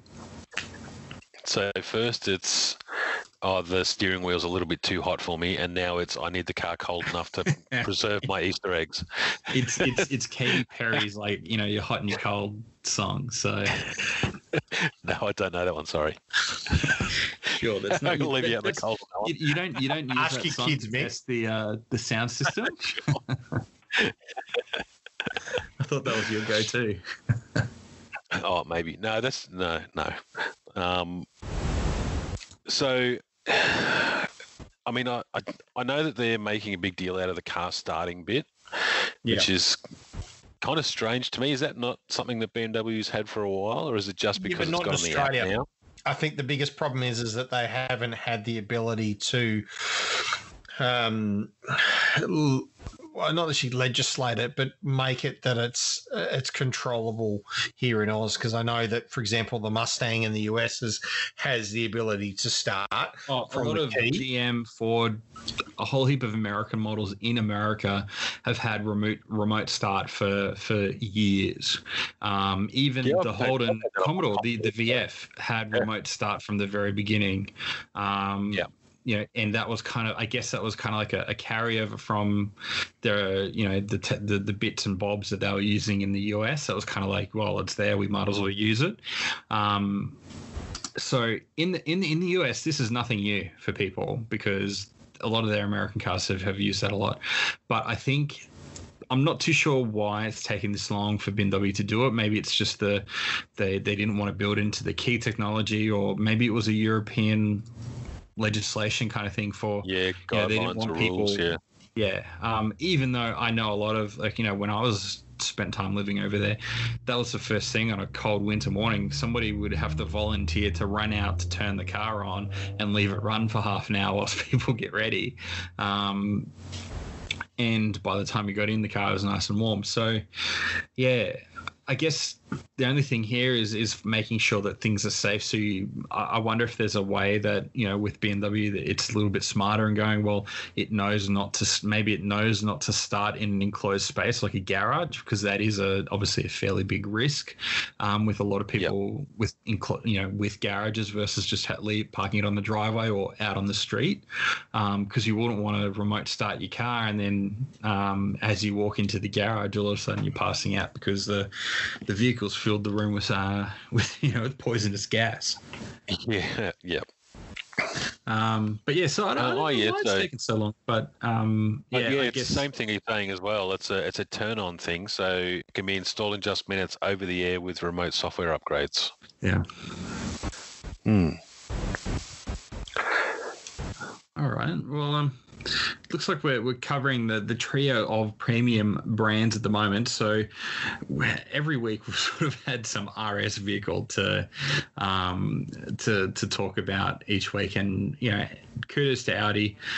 They've kept everything relevant for us each week, but I guess maybe this and the R8, both, so the TT RS Coupe and the R8, the refreshed models arrive and are now available in the dealers. So the 2.5 litre 5-cylinder turbo that's in the Audi TT RS. It's the 5-cylinder, so it's going to sound amazing, but it's 294 kilowatts, 480 newton meters of torque. Pricing starts from a very healthy 134,900, and they're now also saying that they've included over $6,500 worth of additional high value features compared to the outgoing model, and they've, for the hero color, they've gone for this super green, like Kermit the Frog green, I'd say, in the TTRS. Yeah, it's a different color. It kind of works, Audi like that kind of sort of bright color in terms of some of their recent models with some of the launches that they've done. And so it's nice to see this, this bright green with the TTRS, and seeing that it look like it's back. They're saying that they're offering $6,500 of additional value compared to its predecessor. And look, they're in dealerships from now. So I know that a few people I know that have had this kind of car have really loved it, and the design of the engine with being a 5-cylinder relates back to the heritage of Audi with the Group B rally car S1. And I've heard a couple of these things at Audi drive experiences, and they sound pretty awesome. And I had a friend that tarmac raced them for a while as well. So I think it's one of those models that has continued to, sell well across their range, and for people that, like that sort of 2-door sports car, and want something small and nimble and stuff like that, it's the perfect thing. So it's good to see that, Audi are continuing, and pricing starts about $135,000. Yeah, and if you've got a bit more budget, you can jump up to the R8, which is 449 kilowatts in the V10 Quattro. So that's a 0 to 103.2 seconds. Or if you're a bit more insane, you can go for the rear-wheel drive V10 or the V10 Performance Quattro, which with that pricing starting from a cool $295,000 plus your on roads. So yeah, I've always liked the TT. It's probably one of the few Audis that I think right from its inception in the weirder round version that first came out and was certainly polarizing and grabbed a lot of attention when it first came out. But the TT has continued to be, for me, a design winner throughout its entire life. Like I've had a few. I think Audi have gone through a few patches where the A4s, A6s, and that were kind of getting a bit. Yeah, I wouldn't say stale because they've always looked like they're kind of well built, but they weren't really standing out a great deal. They've certainly had a resurgence in the last, in the more recent generations. But the TT has always been a good looker at the very least, and certainly as they've gone on with age, they've become more sport focused. The first ones did have some concerns I heard about maybe trying to lift off when they were going faster. The back ends were a bit all over the place. But, yeah, these TTs for the last couple of years have just been total winners.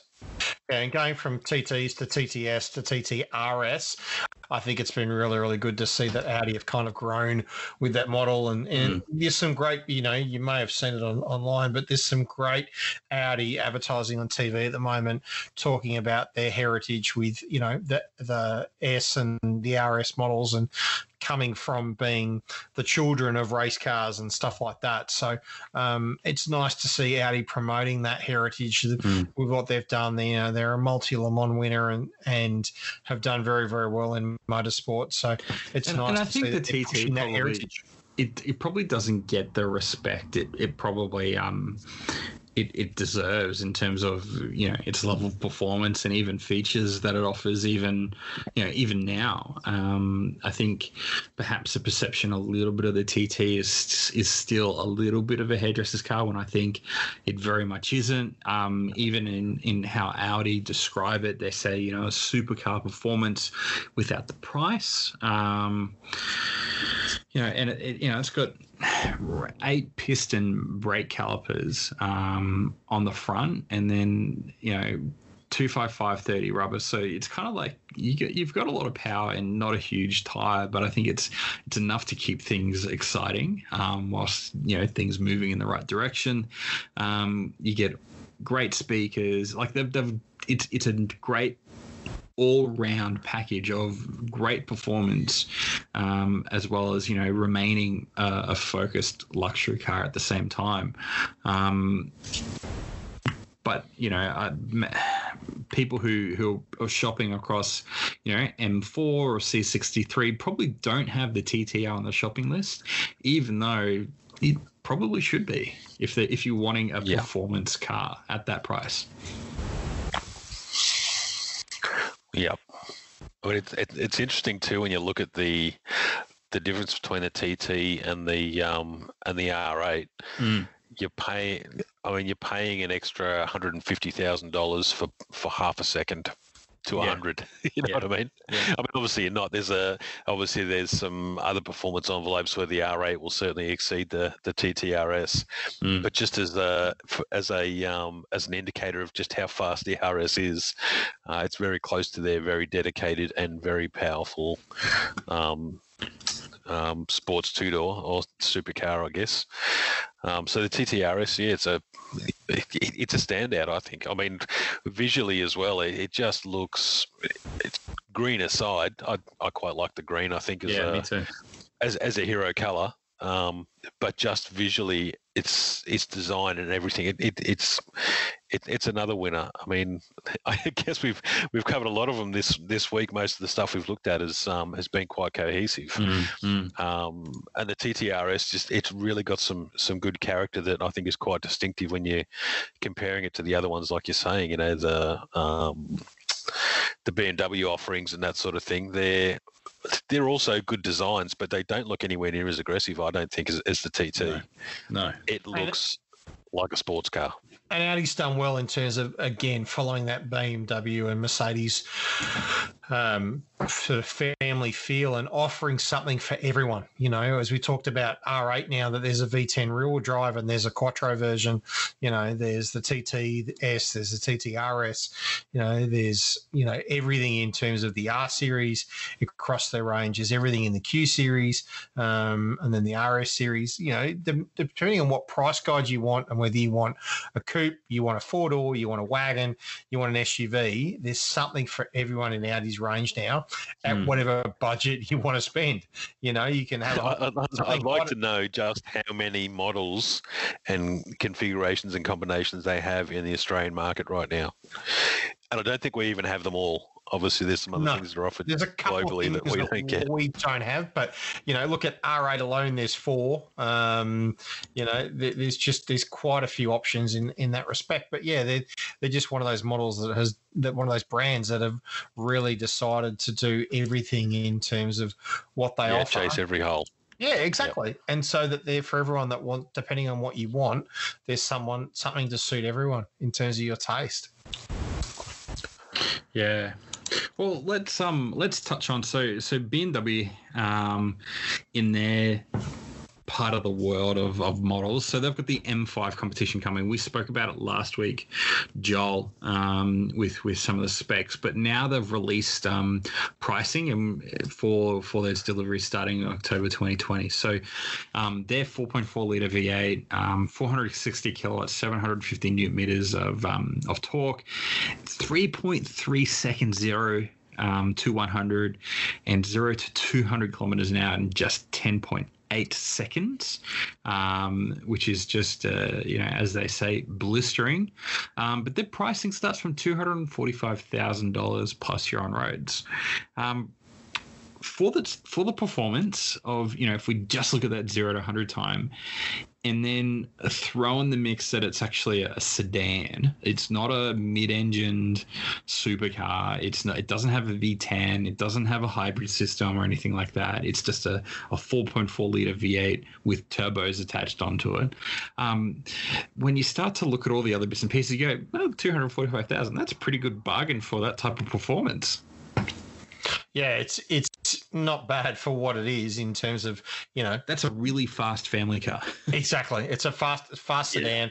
It's in similar money to obviously what we've talked about previously with Audi and Mercedes and things like that. But it is a super sedan as BMW call it. And there's obviously the options that it has in terms of the specs. The standard specification list is massive. The option list is pretty big as well.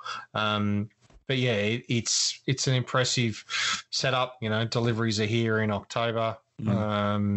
It's using the same damper setup from the M8 competition. And yeah, it's an impressive thing. So the question is do you guys reckon? Do you reckon they're creating a brand of two brands? Because I look at this and I don't put it in the same family as the new 4 Series. It doesn't look like the same. I don't know. It's like they came from a different shed or something. Yeah. It just feels different. Like, I mean, this is very much an evolution of the traditional sedan style. It's still very much a very familiar shape. All the proportions are as you would expect. Whereas, when we looked at that 4 Coupe a few weeks ago, it was different. I mean, it was still good, but it doesn't look. I don't think it looks the same family as this car. I think the current, like this updated M5 and 5 Series is still carrying a little bit of legacy from that previous generation. It's kind of like a heavy facelift rather than a ground up redesign. And I think that's probably why the design language is relevant, but it's not, that exterior look isn't, completely reflective of that 4 Series, which is really the Yeah, the first iteration of that next generation. Thing, it's leading that next gen. So does that mean we should be scared for the next 5 series? Who knows? I think we criticize brands for taking it too safe, and then we criticize brands when they go too far. And I think it's like, look, I'm okay for BMW to experiment around with what their design is and where it goes. And if that front nose in the 4 Series only survives one generation, well, that's what it is. But I'm kind of liking seeing some brands get out there and try something, and then, if it works, well, it works. If it doesn't, well, they own it and move on. I don't think I don't know if I sounded critical of it. I just think that there's definite difference between the two. I mean, I actually prefer for a brand to have a bunch of different products that are different, rather than I'm not so much a fan of the previous generation Audis where they were same sausage, different length type. Yeah. Solution, and I think they've gone away from that a little bit with their current generation products. And I guess the difference between this particular BMW and the other newer BMWs, particularly the front wheel drive versions, it is a very distinct difference. That's true. I mean, it's risky for sure. Yeah. But it's also broadening the appeal to, if people don't like the look of the traditional sedan that you've got in the M5, then you do have other options that you can pick and still stay in the BMW showroom. So maybe it's a strength. Yeah, I think that and they've probably got two parts of the business. Like BMW M traditionally operates very much on its own in terms of the product which they built, and the only real difference that has happened in the last number of years is that because of how the technology that they have available to develop the product allows them to design like the M5 alongside the 5 Series at the same time, rather than what normally happens is here's the new new normal standard series, and then about 12 months to 18 months later here's the M model, and so we've seen previously it's kind of like it happens at the same time or in very quick cadence after each other, that here's the standard model, here's the M model. And I think what's happening with the M vehicles is that they're listening to their specific customer base of, we want traditional, we want to live up to those historic BMW things that make their M vehicles special. So we know that in the upcoming M4 and M3 that is going to have a manual transmission, despite, performance and other kind of thing is sacrificed because of the manual, but because customers are asking for it, they're developing it. Where, but at the same time, the normal model, they're building, a hybrid and all that kind of thing. So it kind of goes against the grain of what the standard series are doing. And, this is where we'll probably see a little bit of divergence from, what BMW M are doing and what the others are doing. And maybe that's why we didn't see an i8, like an M version of the i8, because it didn't really fit in what they thought their customers, that buy M vehicles are really going to want versus, the hybrid i8 at this point in time. Not saying they're not going to do it in the future.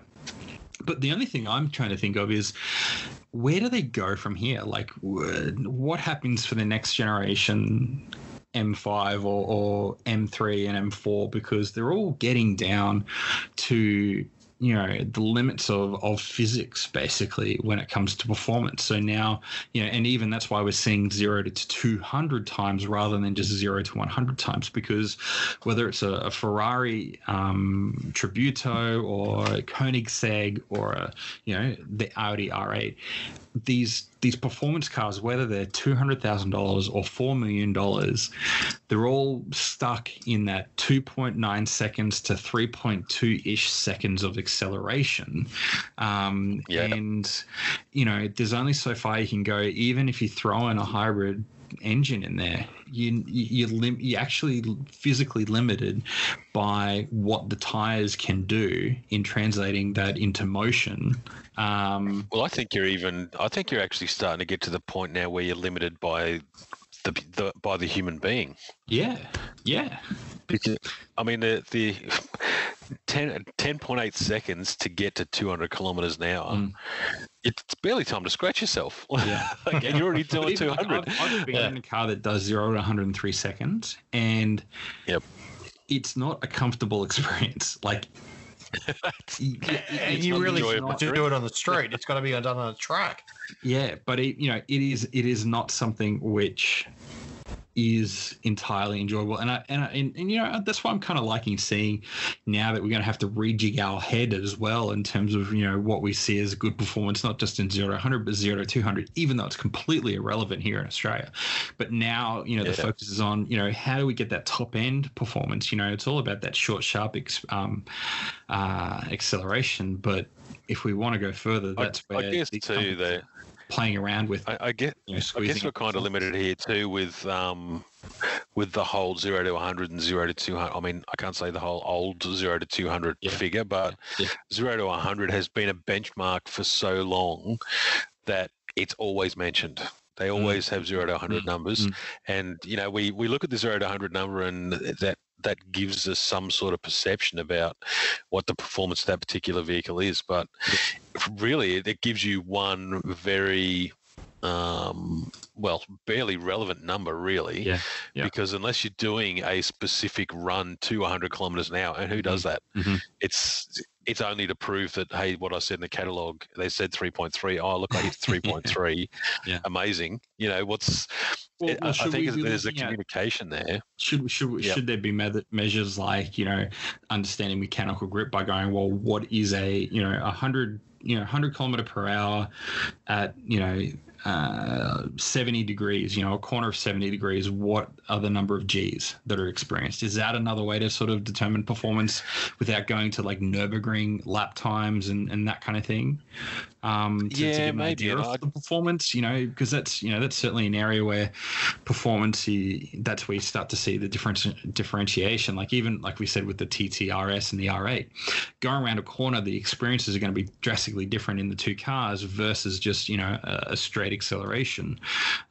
So maybe, I don't know, maybe that's a different way. I don't know if it's the most practical way, but you know, are there different ways that we can express performance figures or levels of achievement? Yeah, well, I don't even know if they're even. Yeah, that's right. I mean, what criteria do you use? I mean, one of the things I always remember hearing Chris Harris, he was driving a hybrid race car on the track. Yeah. And his explanation of the way the electric motor actually worked in conjunction with the petrol motor, it was filling in the troughs of torque that you get when you have the gear changes or when the engine tuning didn't allow for a linear power delivery. You know, the electric motor just smoothed everything out so that you had linear power delivery. I always thought that was a really good description of what the vehicle was doing and how that actually changed the performance of the vehicle. I don't know how you can come up with something that provides that level of clarity or information to a prospective owner now that you can put in a press release and say, hey, this is what this car now does that other cars previously didn't do. Definitely a challenge. But I mean, on that same point about, you know, we're talking about what's next for M5 or whatever comes after this.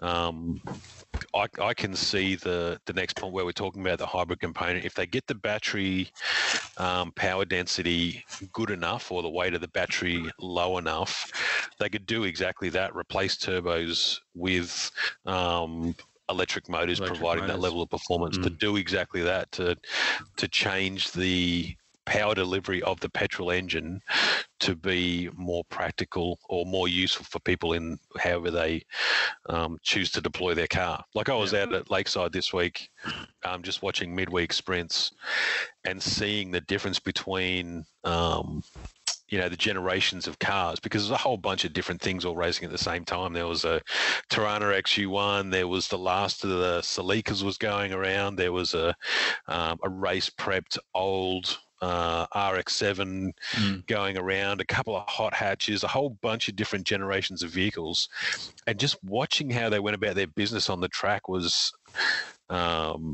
incredibly interesting for me, particularly watching a non-turboed Celica sticking right on the arse of an RX-7, and you could see the chassis proficiency was so much better than a race-prepped RX-7. But the boost of the turbo just absolutely tore the Celica a new one every time it got to the straights. So the guy never actually got around him. But I don't know. There's so many other aspects to performance that don't get communicated in these types of comms, because all you've got is good old-fashioned 0 to 100.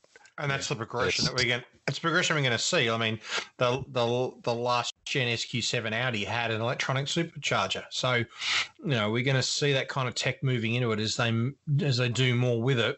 And I think electricity or that sort of hybrid feel is going to add more and more to them as they progress through. So maybe they've been talking about it for a while, that the next M5 might have some hybrid assistance, just who knows what it'll even do. For the longest time, the rumors for the Toyota Supra were that it was going to be a hybrid powertrain putting power through all four wheels. Now, obviously, what we got was something a little bit different, but, that's where people were thinking, that's where people's heads were at in terms of the idea of to get the performance out of a car like that, you needed a hybrid system. Yeah.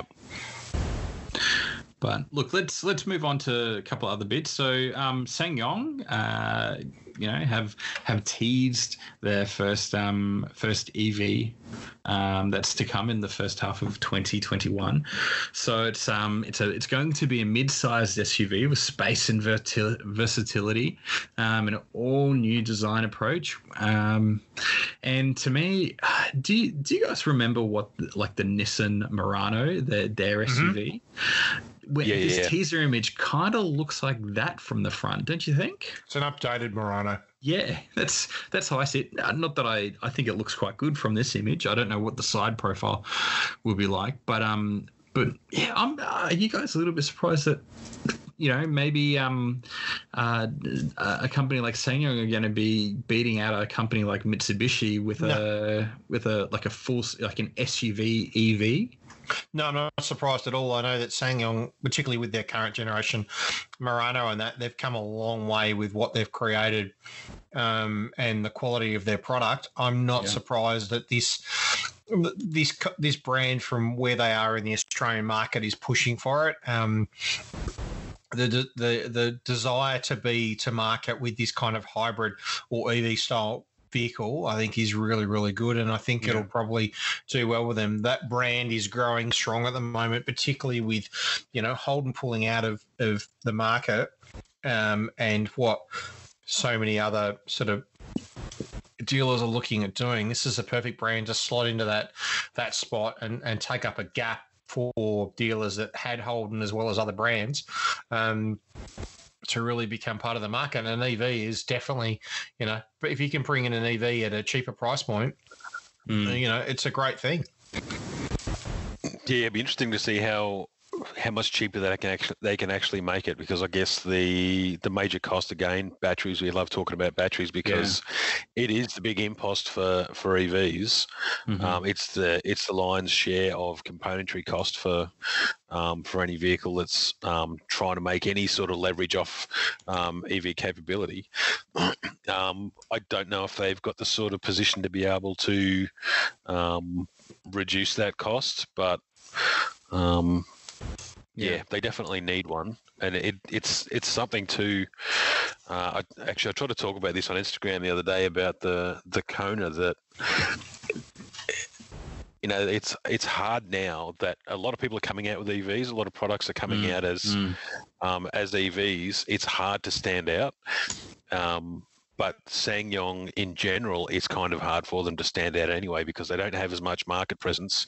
So that little EV bit should be enough to get their names out there a little bit better. And it'll probably as long as they nail it. Pricing for a similar sized vehicle. Because we know that price is a sensitive bit for EVs at the moment, outside of like the Tesla, outside of the Tesla world. So this is going to be great for competition if the price is right and if the range is right. But look, it's set to come in the first half of next year, so I'm sure we'll we'll get more info as it comes close. They haven't confirmed yet if it will be coming to Australia or what dates we'll be getting it for the Australian market. They haven't said that they're yet to confirm that it's coming here, but more like, that what dates it will be coming. So I expect it to be. I do have a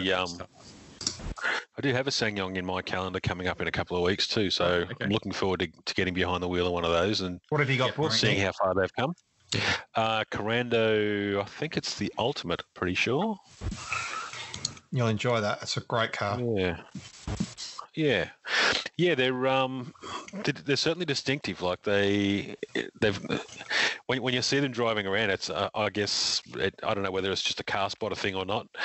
But if I see a car I've never seen before, I will fix on that from 1,000 yards, and if possible, get over and close that gap and see what it actually looks like wherever it is. The design language on that model is really nice, and they've done a really good job with them. In terms of what they've created. It's a nice looking thing. The lines on it are really smart. The interior is amazing in terms of what they've created. So I'm looking forward to hearing your thoughts on it once you've spent some time behind the wheel. Me too. All right, so Kia have they really seem to be focusing on the idea of transportation as a service, and that's sort of emphasized by their latest partnership with Code42.ai. They've done a joint investment in a new startup. Isn't that Elon Musk's new kid? Yeah, that's right. Sorry. Look, the kid's getting into the startup world pretty early, it seems. Pretty early. But look, so it's all about building a proprietary operating system to manage mobility services. So, they're calling it Purple M.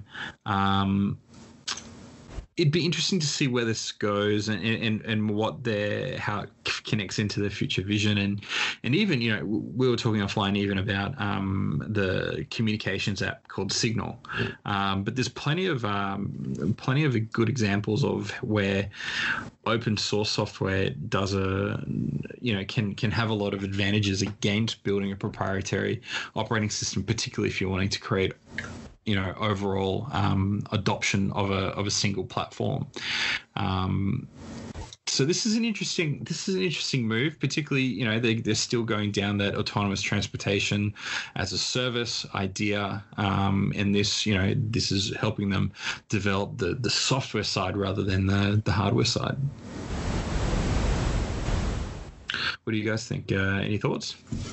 Yeah, it's good to see they're moving into this sector. And it makes for interesting reading that they're talking more about it being a generic thing and working with mobility and more sort of EV mobility. I think it's, this Purple M system is, makes for interesting reading and what they're, planning to do in the future. So, I think the more that the brands are doing in this sort of place, it's, particularly for Kia and their current range and stuff like that, I think it's quite interesting.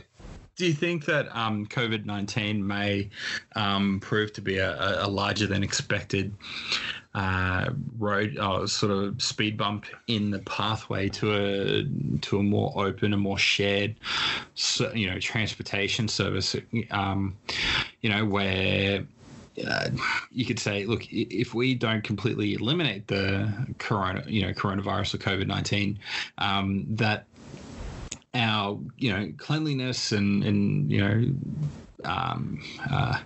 sanitization of surfaces. Who's going to share a car, basically? Exactly, because even if you look at Apple's Maps data, so what they do every month, they release stats on how many times, they look at the frequency of requests for directions based on walking, public transportation, and cars or sort of road transport.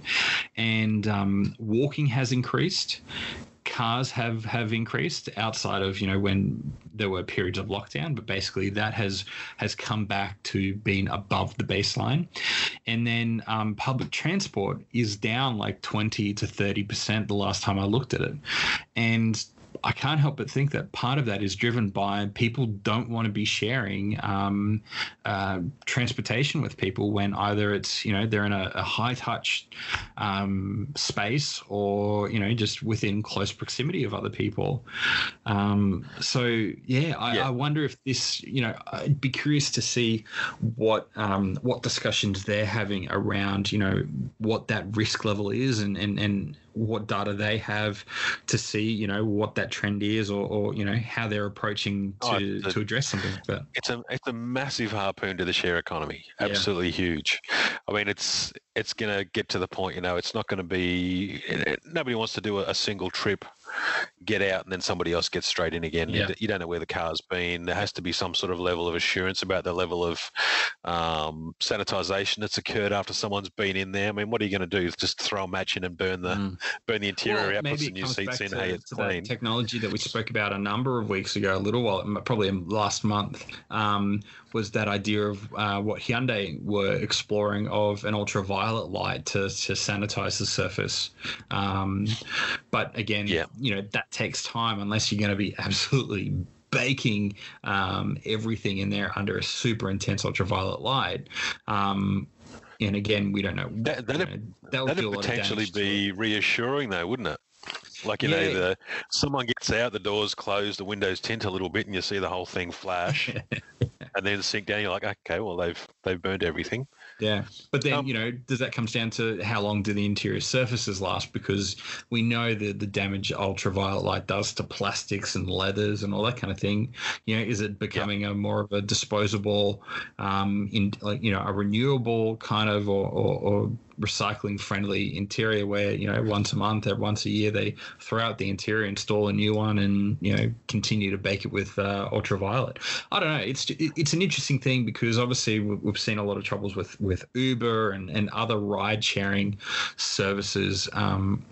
And even taxis where, this has been a massive kick, as you mentioned, Mick, to the idea anyway of happily sharing something with a random person. Yeah, that sounds a little bit more personal than what I was alluding to, but yes.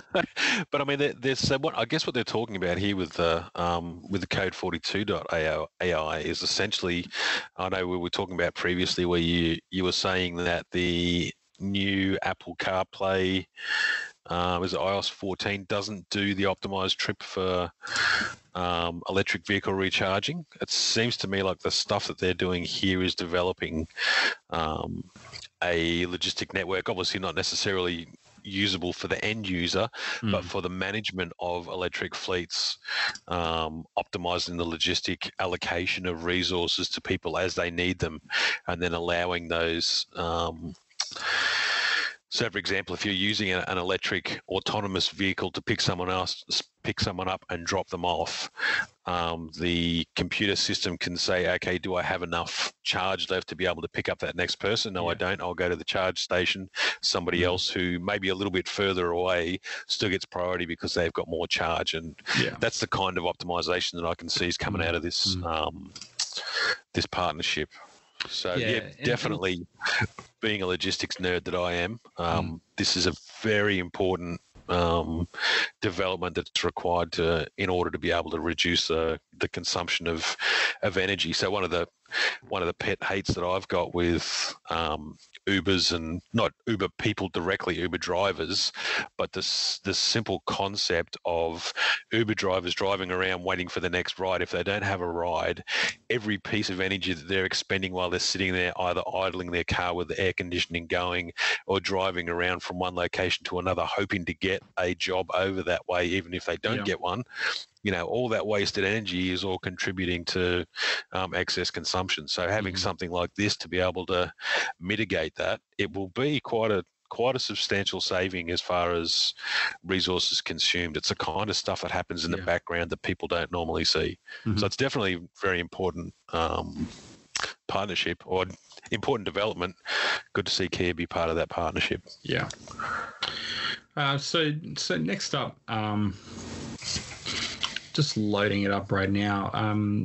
But Joel, so Mercedes have it's kind of along the line, I guess, of changing how people think and optimizing things. So Mercedes have released an EQ Ready app. So I guess just from the top line, it looks like something to help people understand their driving behavior. To help, does it help them understand or get over range anxiety? Is this what the EQ Ready app does? Look, the app sort of is designed to give you an understanding of how you're using your everyday routes, and then it's then analysed to understand, what's going to be how you're using it, and then to be able to sort of feed that data back. So, the kind of results that it's finding is that, that a lot of people are doing quite short journeys in terms of the distance they're traveling in electric cars. So it's helping sort of Mercedes understand where they may need to set up dealerships that may have that ability to offer charging and stuff like that. So it not only checks where the destination of the user could also be reached with electric drive, it also informs them everyday power requirements and the available of the infrastructure. So realistically, with an EV or any kind of hybrid now that you need to be able to charge, knowing where you can stop to be able to top up is ever important. And we've seen them with the likes of what Charge Fox have been doing, particularly here in Victoria, where they now have their their setups, particularly like RACV and things like that. Their locations are now installing charge systems so that, particularly like the RACV club in Torquay, you can drive to Torquay, you can go in there. There is, if you're staying at the hotel, it's great. You've got your own undercover charging ability underneath. But if you're visiting, there are charge positions, within the car park that you can turn up to and charge. And Mick, you've obviously worked with a couple of those with some of the electric cars you've had recently. So it's all this kind of tech that's working to help owners and the brands understand what's going to enable people to get the best out of these vehicles to know how far they can get in terms of their ranges. Yeah, look, and we've spoken about this a lot of people don't really understand or realize that they don't travel as far as they really think. So it's a good development. I'm just wondering if maybe perhaps this should have been a partnership. I understand that they're trying to provide the whole, are they saying, are you EQ ready? So they're making that direct link to what they've got available. But even one of the things it says here, it says it can, identify what sort of utilization you've got from your car that you have, irrespective of what the car is, because all it's doing is seeing how far you're traveling. It doesn't really matter. But to me, it would seem, there's the chance that the outcomes that they would get out of the results may be slanted towards the brand or towards the product sort of thing. Mm-hmm. So I think there might have been benefit there in trying to use an independent third party to develop and have the app and say that they're partnered with them to help people become aware of whether or not they're an EV would suit their needs, rather than it being a Mercedes app so that it's only working for you to see if you're suitable for a Mercedes car. I know that's not the intent, but having the Mercedes thing over the top of it just sort of removes the impartiality of the results, I guess. It probably doesn't really technically, but having that name there, I don't know. I would just, when I'm making decisions, I don't want to get decisions from the person who's trying to sell me something. Yeah. I guess is the shortest way to put it. Mm. But still, a great initiative. It's a great idea. and I think a lot of people would be surprised out of the results. And I don't think it costs you anything to get the app, does it? You should just do it and have a go anyway, and I'm just see what sort of results come out of it. A local government hasn't done this. Like this is kind of the thing, like you said, like a Queensland government thing or a state government somewhere would be like, hey, are you EV ready? Because it serves a benefit to our community rather than just a specific brand. Maybe this will serve the inspiration for someone like an industry or a government type of thing to educate people, or let people know that you might not you don't have to be as worried about distance as you once thought. Yeah, that's right. I mean, the great motivator out of it is the fact that it is personal results. It's exactly what you've done. Yeah, exactly. Yep.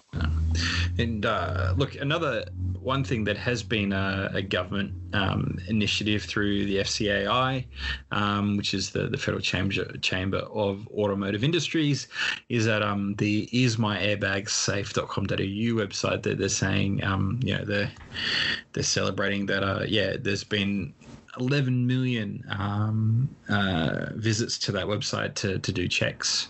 If people's Takata website, Takata airbags are faulty or not, there still seems to be a significant number of vehicles that have not had that had their faulty airbags replaced, which is very, very concerning.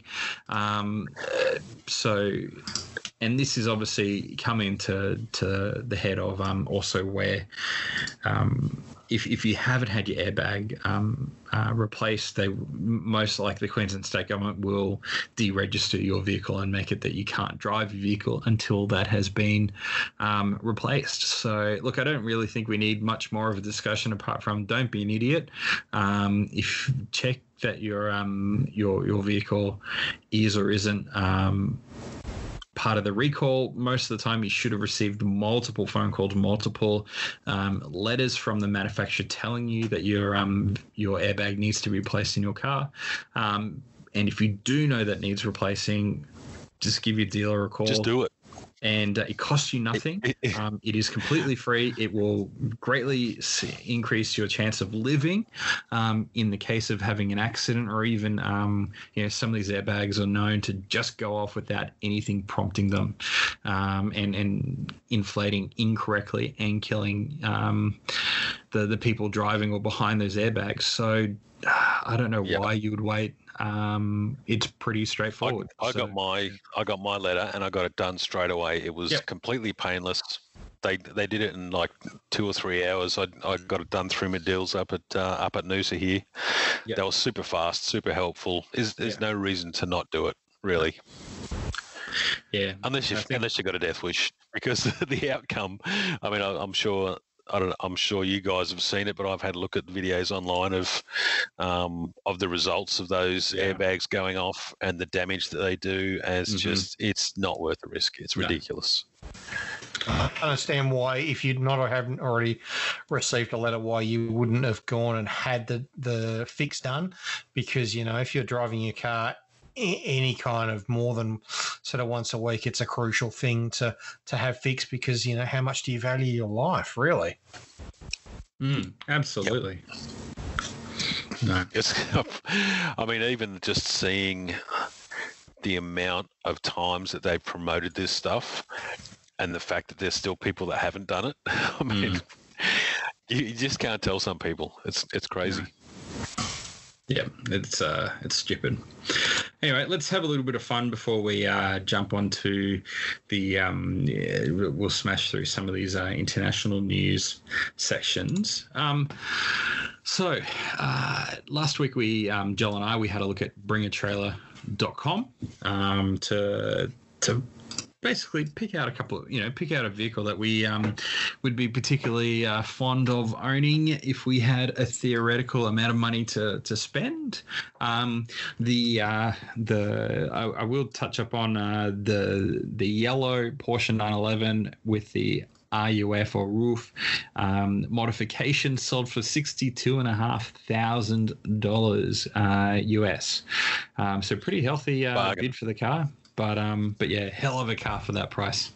How about you, Joel? What'd your little car sell for? Yeah, it was interesting. I had a bit of a look during the week. I actually set up an alert so I knew what it was going to sell for when it sold, just so I didn't forget about it. Yeah. But I was surprised that it went for so low. My Fox Audi Fox wagon from 1976 sold for about $13,000 US.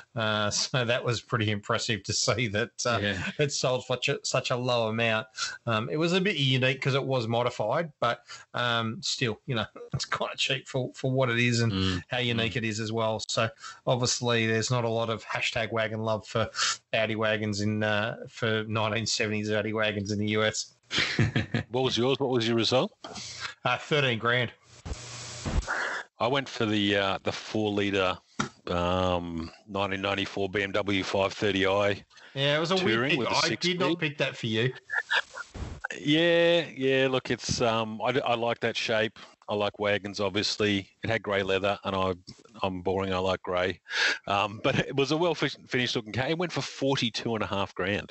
Wow, that's impressive. Yeah, I mean, this was done by a professional modifier. Obviously, they put a lot of effort into making sure everything was either new or replaced. And yeah, it was pretty well sorted. And what did you think I was going to go for? I nearly went for the RUF powered 911, to be honest. No, see, again, I really thought you would have picked something more American based, and I've kind of got something in mind that I've picked out for this week's, and I'm intrigued to see what you pick, but I think I might be wrong again. Could be. So what did you pick this week, Joel? What was your? Look, it was a hard choice. I left it until just before the show because so many of the auctions end sort of just before. So I picked stuff that was kind of active, and I kind of came down to 4 different options because I want to have a bit of. Well, there's probably 3. One's a pick for Mickey.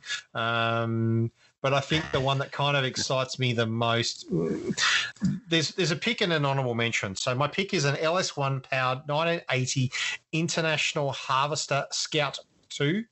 I am a fan of the International Harvester stuff, and particularly the Scout. The fact that got me was this thing's got a Chevy LS1 V8 5.7 litre. It's been modified. It's an open top car, so it's obviously fully open top, kind of like you would expect in a Jeep. Look, it's had some work in terms of what it's had done to it. It's really nicely finished. It's kind of like one of those resto mod kind of things you'd expect, something that is, kind of unique in terms of what it is.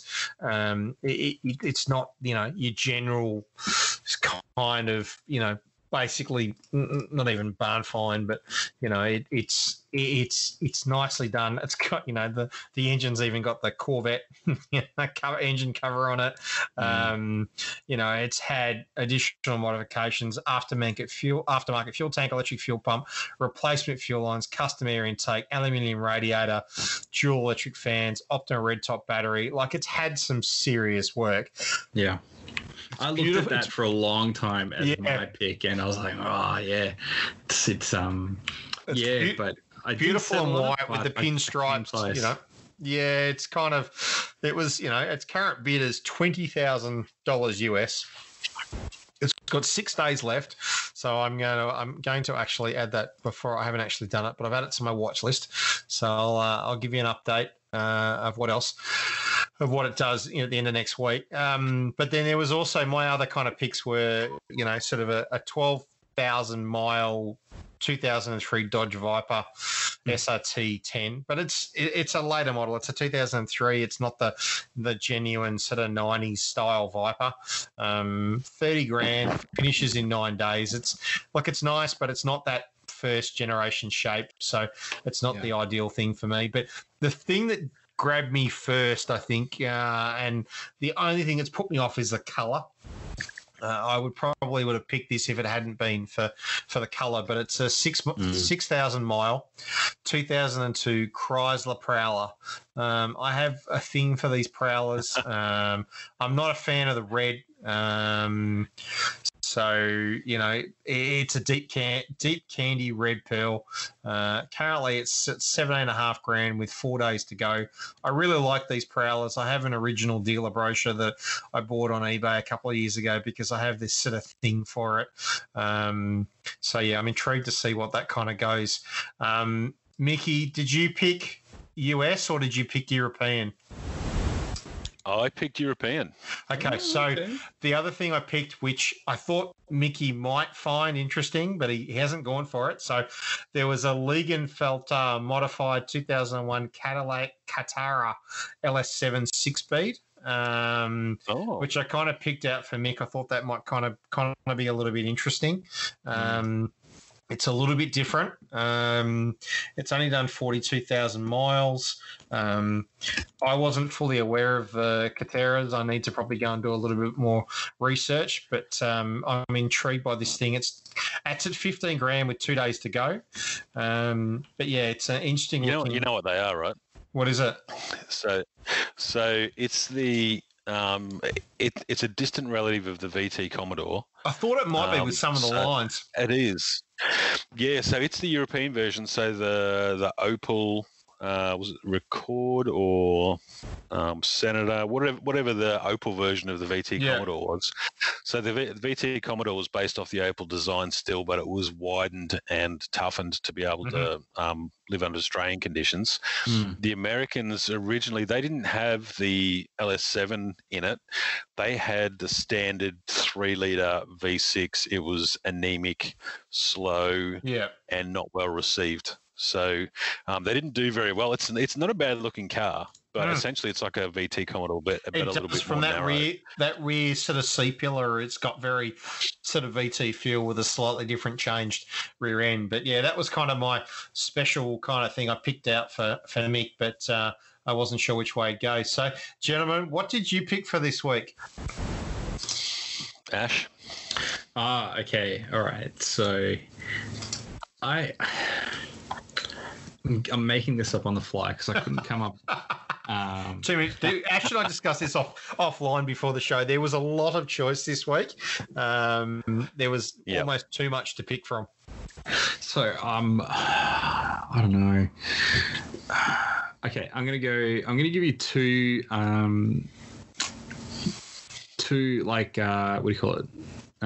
Honorable mentions. All right. So one is an 18,000 mile medium blue metallic 1990 Ferrari Testarossa. Yeah. So I looked at that, and that was, if it wasn't blue, it would have been probably an easy pick. If it had been Ferrari red, I think it looks great. Like it's kind of like the blue. It's got a little bit of green in it. It's got a really dark tan interior, like tan and navy. It's got 18,000 miles on it. It's been meticulously, like sort of the photos, it almost looks brand new as a car. The quality of it is insane, and it's had like full engine out services right up until the early part of 2020, and it's got all of its service records from 1990. So it's like it's completely well documented and everything like that. And look, it had a pretty hefty price even for back then at $177,000. Currently, the bid is at $75,000, but it ends in 9 days, so I'm sure that price is going to creep up a little bit. It's probably going to creep a little bit for sure. Yeah. So the next honorable mention is a Ford GT from 2006. It's got 160 miles on it. I looked at that as well. And the only reason why this wasn't my pick is currently because with 250, with 160 miles on it, I feel like that this is more of a showpiece rather than a driving car. Yeah. As much as like, I hate that in general, but it's like, I probably, if I wanted to buy one of these vehicles, I'd want to drive it. And with 160 miles, I probably would want to find a higher mileage example to really drive rather than this. So the current bid is at $250,000 and it's got 10 days to go. So I'm sure that is going to hit even higher, even though I think you can pick into a fairly well-driven Ford GT about that $250,000 mark, but because of the low miles on this, like, it's still got the plastic over the badge and the steering wheel, for Christ's sake. So yeah, that's because they just drove one tank and then parked it. Yeah, that's it. Like, it's still got the paper over the interior, like the center console as well. So yeah, but my pick. But the rare thing with that in Ash is that it's a stripe delete as well. It doesn't have stripes on it, and that's a rare sight to see on those. So many of them were set with that stripe finish. It's interesting to see it with the stripe delete. But you're right, not having being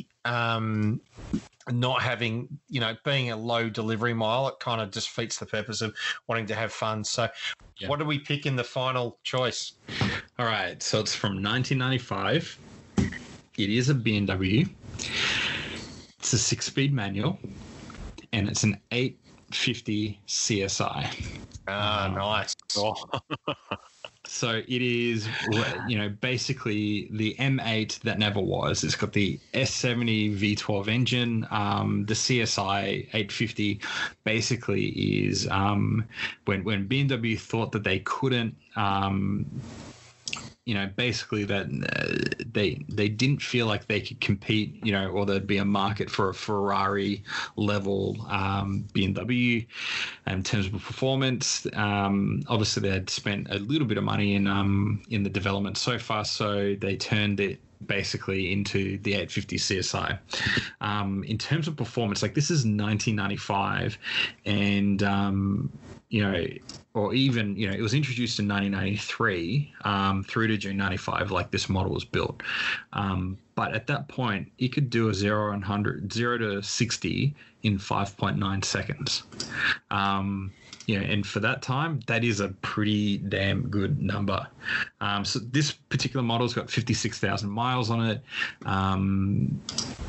And currently its bid is at 50,850, and it's still got 6 days to go.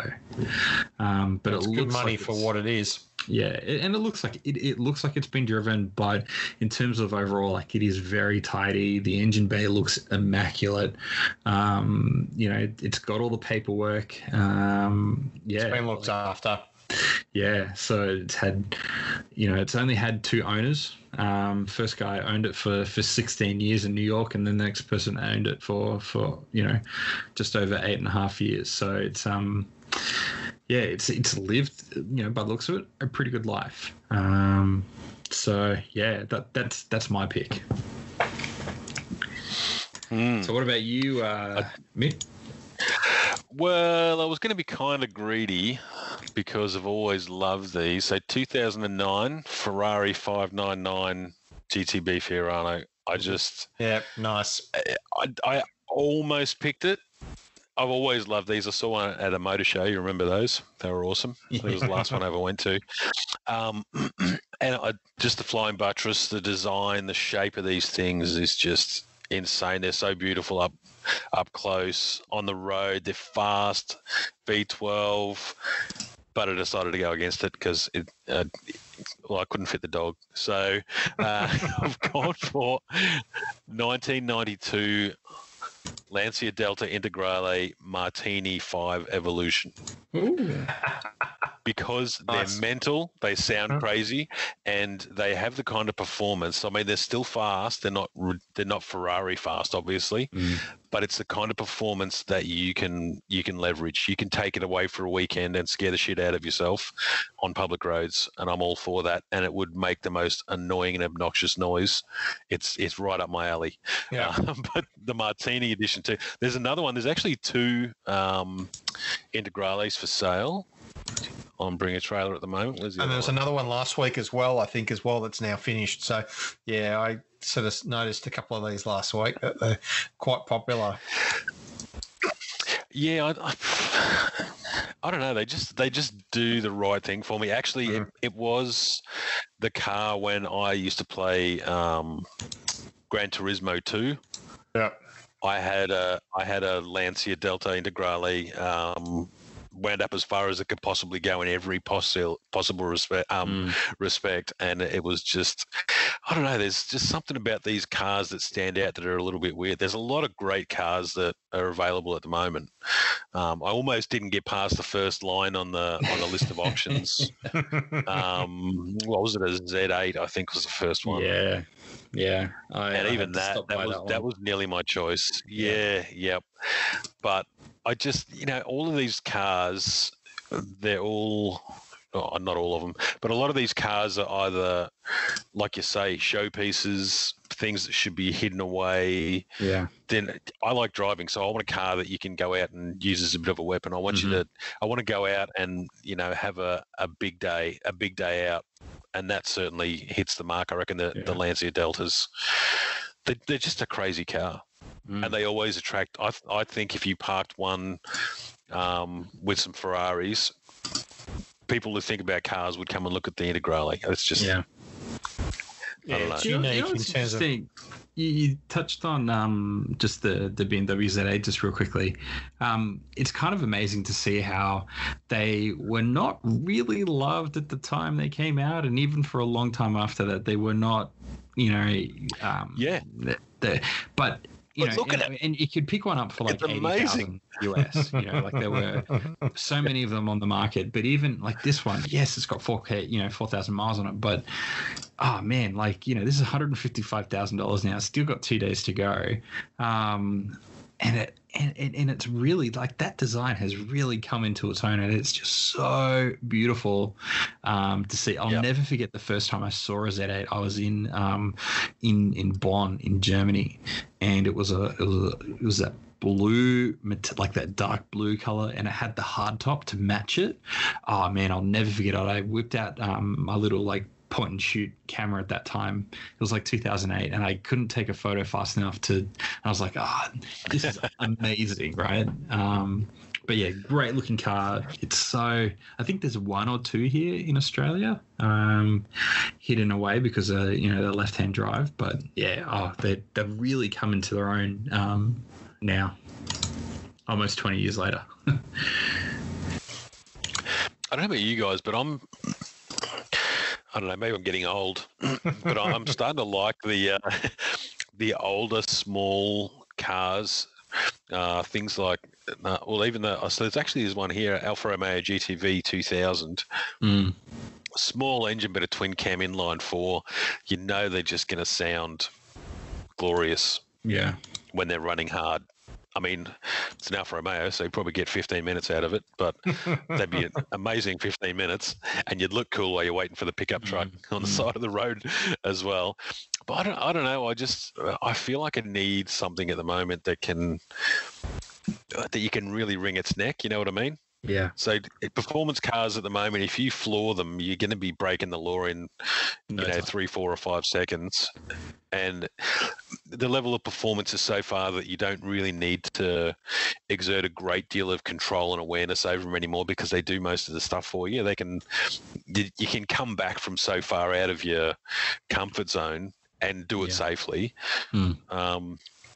I just feel like I want to have something I can lean on hard, and both of us can thank our lucky stars we got out of it alive. I don't know.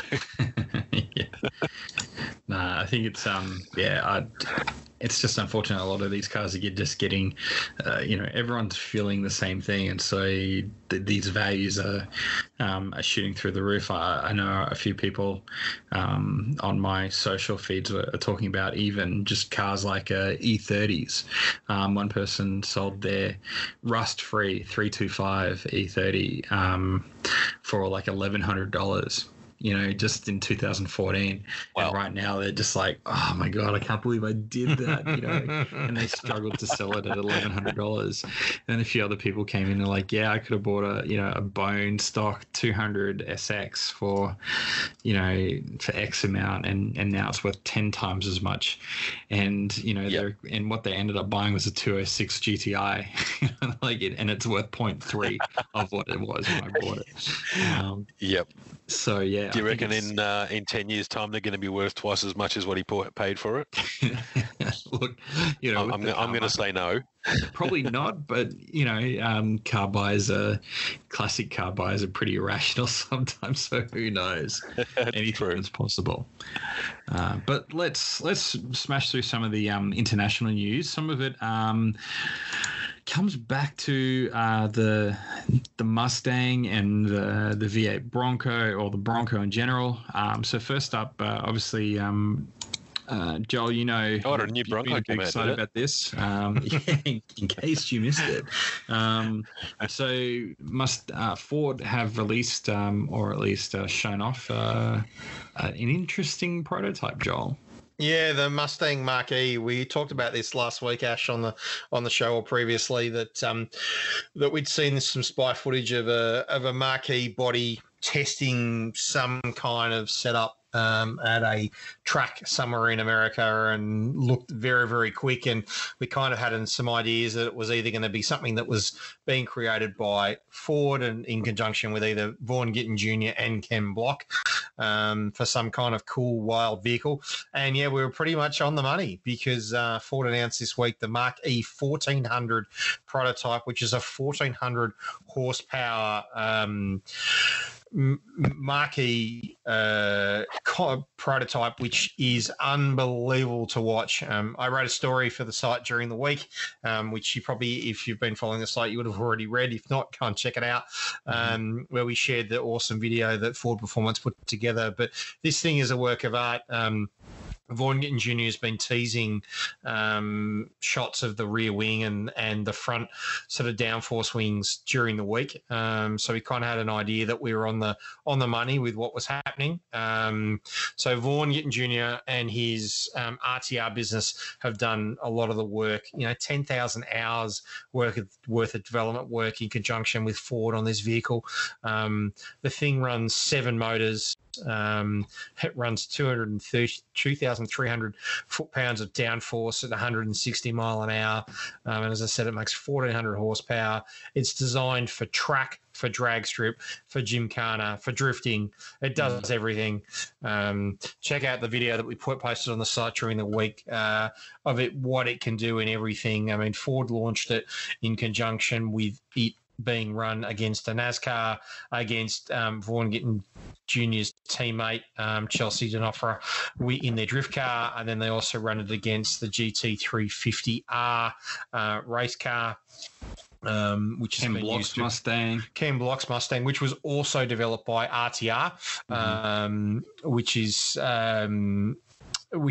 Vaughan Gittin Jr.'s modification business. And we had a tip off of this because people had seen an RTR F-150 on site when this car was being tested. And yeah, look, it's absolutely amazing. They've taken technology from the GT4 race car with the Brembo brakes and the ABS setup. The technology behind this thing is just mind-blowing with what they've done in terms of what they've done with obviously adding, the 7 wings, the 7 engines, the 7 motors, the aerodynamics, and everything else with it. It's just unbelievable to see it. And you look at some of the photos that we shared on the article during the week, the fans set up to keep the system cool. It's had a particular battery system design so that it's designed to be cooled as it charges with a dielectric coolant system. It's absolutely phenomenal with what it is.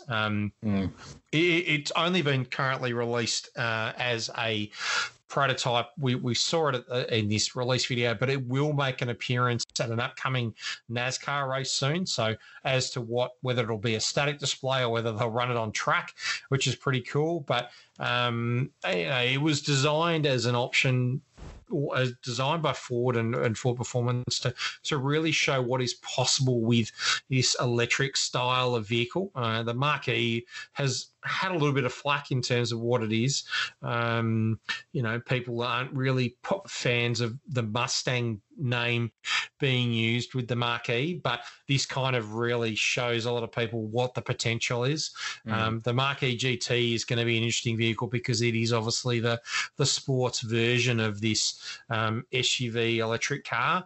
It's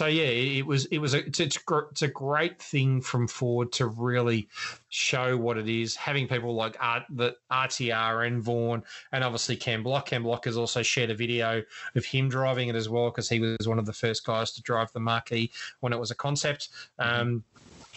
Ford's really getting behind this. They're really pushing to show that there is life in this electric concept style, and just some of the feedback I've had during the week on the article and that we shared. A lot of people are really blown away by what it's capable of now that you show that electric can be cool, it can be fun, it can be fast. So many people have seen what Tesla can do, but this is just another level in terms of it. So it's cool to really show what Ford's about and what can be achieved.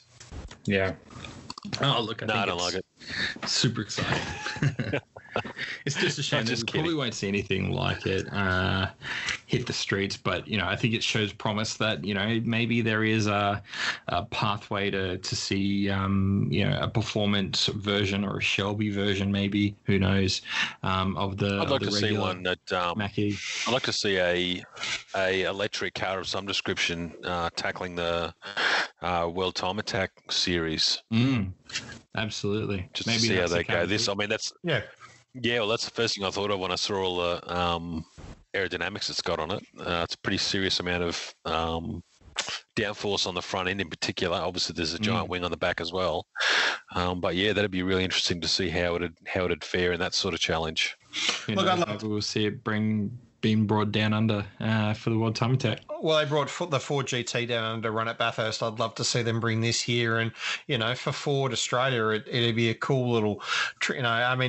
We're not going to see the Marquee here, so I can't understand if they didn't. But if they in the future would like to bring it here, it would be cool to see them bring the Marquee down under. We're not going to get the Ford GT, and they still brought it here, so it'd be nice to see this thing come here with even Vaughan behind the wheel, and run it around Bathurst. Maybe not this year, but maybe next year. That would be a pretty cool thing to see. So in other words, Ford, unless they're scared, you're scared, Ford. Don't be scared. Hey, they brought the Ford GT here, so I don't think they're scared at all. I think it's a matter of probably making it happen. But I think with the coolness of what this thing is, I think it's going to be pulled left, right, and centre around the US first, and then maybe once it's finished its commitments there, they might have the ability to see that it's available and bring it down under. Yeah. Yeah. Well, look, even and I think Ford on a bit of a streak at the moment in terms of winning people over, and we probably don't need to spend too much time talking about it because we spent a lot of time last week. But obviously, with the Bronco coming along, from the very beginning, they made a big deal about how they're working with third parties and building accessories and things like that. But to even go one step further, a tuner out of Texas called Pax Power. They've teased that they have a 758 horsepower V8 swap all ready to go for the new Ford Broncos. So if as the driving.ca article says, if the 310 horsepower 6 under the SUV's hood doesn't cut it, well, there's this option. So if you're not happy about that, honestly, I reckon I don't even know if there's going to be a SEMA show this year, but if there was, it's going to be the Bronco show. Yeah. Really, absolutely. There's so much potential with it, and I think Ford have really nailed. They understand who the audience is for this because, all I keep seeing on things like Twitter is people from the US going, oh yeah, like notable people going, oh yeah, here's the pre-order page for my Bronco. Yeah. So yeah, it's exciting. And I don't Even though think it does look like that international scout that Joel was going to buy. So, but I think it just shows that, look, I think this is going to be just the first in many, not just accessories, but fundamental, like really big kind of modifications that people will be able to do to the Bronco. oh yeah, they're going to go crazy. It's just the start. Yeah, it's going to get busy, I think, definitely. And like Nick said, I think the SEMA show, if it happens, and I think there is talk that they're going to try and make it happen as best as they can. But yeah, it may be a Bronco show this year. But they're seeing this cool thing of putting a V8 into the Bronco is pretty awesome. But yeah. Yeah. But look, if you're customizing a Ford Bronco and spending, probably, obscene amounts of money on that isn't enough for you, maybe the luxury Italian. Come on, I want to hear you pronounce this.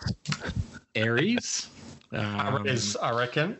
Ares. Well, the Greek god Ares is spelled that way. So I don't know. Maybe someone listening can correct us. Well, hasn't Aries got an I in it? Aries? I don't know. I know, but the next word I'm just going to call it prosciutto. It's Ares. Ares is the Greek god of war. But anyway, the main point is basically, look, they're going to be showing off 4 hand-built design vehicles. So there's going to be the couple we've seen teased before. So the Progetto Uno, which looks like it's built off perhaps a Lamborghini of sorts. I haven't looked too far into this one. They've also built a NWR Pantera out of it. Yeah, it has. It's very sort of more modern Pantera. Yeah. As well as, and they don't discriminate between 4 and 2 wheels. They've got an Aries BMW R9T Scrambler, which just, looks, I really am digging the design of this bike thing. It looks really cool. Chunky tires, but kind of like cafe racer style. Yeah, it's very that style. Yeah, but cool in a really cool way, I guess. Looks great. But yeah, it's kind of nice to see that there's people out there willing to spend crazy money to let vehicle designers and coach builders, I guess, sort of play around with these sorts of things, don't you think? To come up with vehicles we wouldn't normally see in a mass production kind of way.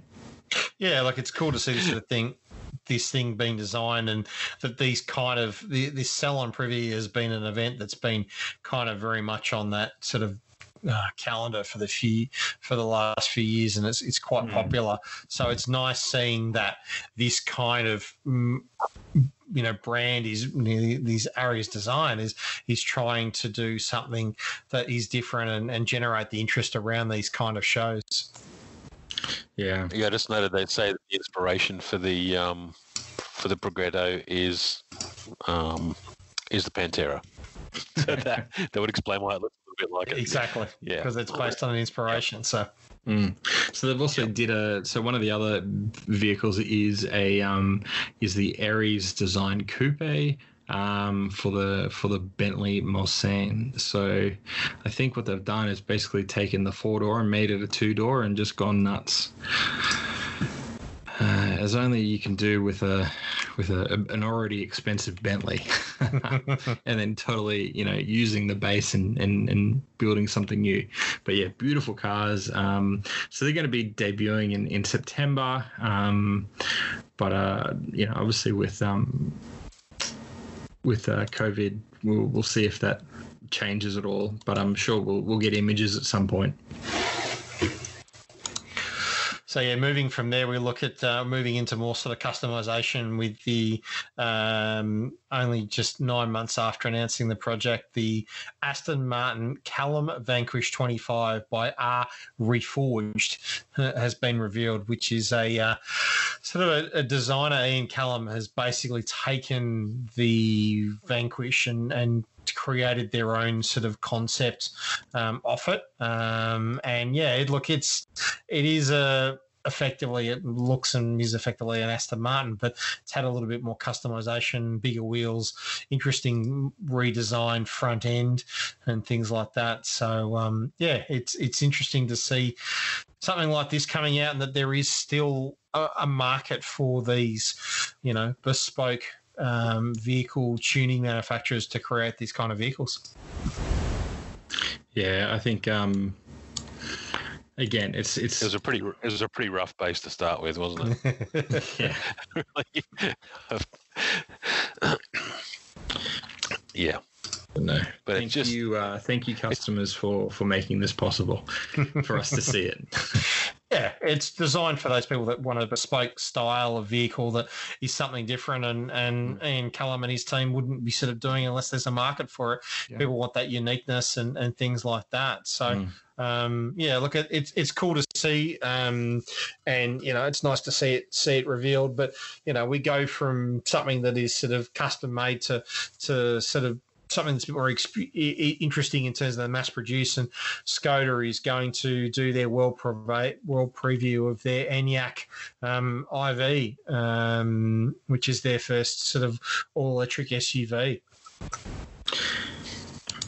Yeah, I think it fits along with what Sangong are doing. Is that the SUV market is really the big seller for traditional vehicles, and it makes sense that we start seeing a lot more EVs fit into that space where people are already wanting to buy a vehicle from, because before, obviously leading the way with Tesla, but also General Motors, Toyota, and a few other brands like Volkswagen and Audi even, is that they've focused on small cars for those EVs. But, the real focus should be, or probably should have been, is in the SUVs. Not only do you get a little bit more space to fit a slightly larger battery, but it's already in a space where people are actively looking to buy a car.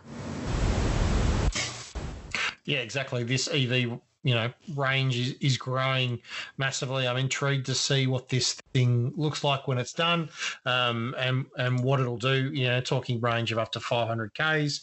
And I think it'll be interesting to see what it does in the market. Skoda have been growing quite big in Oz with the likes of the Kodiaq, the Kamiq is near here now, the Superb and Octavia have done well. The Rapide and the Scala are starting to grow, with the Karoq as well. So this will be interesting to see, where whether it's coming to Oz for one, whether or not it's coming out on the 1st of September, so we still have just over a month before it launches. But whether it comes to Oz, what it'll do, what we will see in terms of spec. But I think it'll be interesting, adding another sort of EV into that, Volkswagen sort of family of vehicle, and whether there's an uptake from current Skoda owners or that group, Volkswagen Group owners, particularly with COVID as it is at the moment, and people maybe not doing as many Ks. I think the electric vehicles are probably more crucial than ever in Oz for people to help kind of reduce their costs of what they're spending on travel. As long as they can put a bicycle on the roof, they'll be all right. Yeah. Exactly. That's what sells Skodas. So they just need one to be on the Tour de France, and they'll sell a couple of thousand of them. Yeah, look at that. Wondering do they say how big they are? So is it between the Karoq and the Kodiaq? My guess is that by looking at that side profile, it looks very between Karoq and Kodiaq.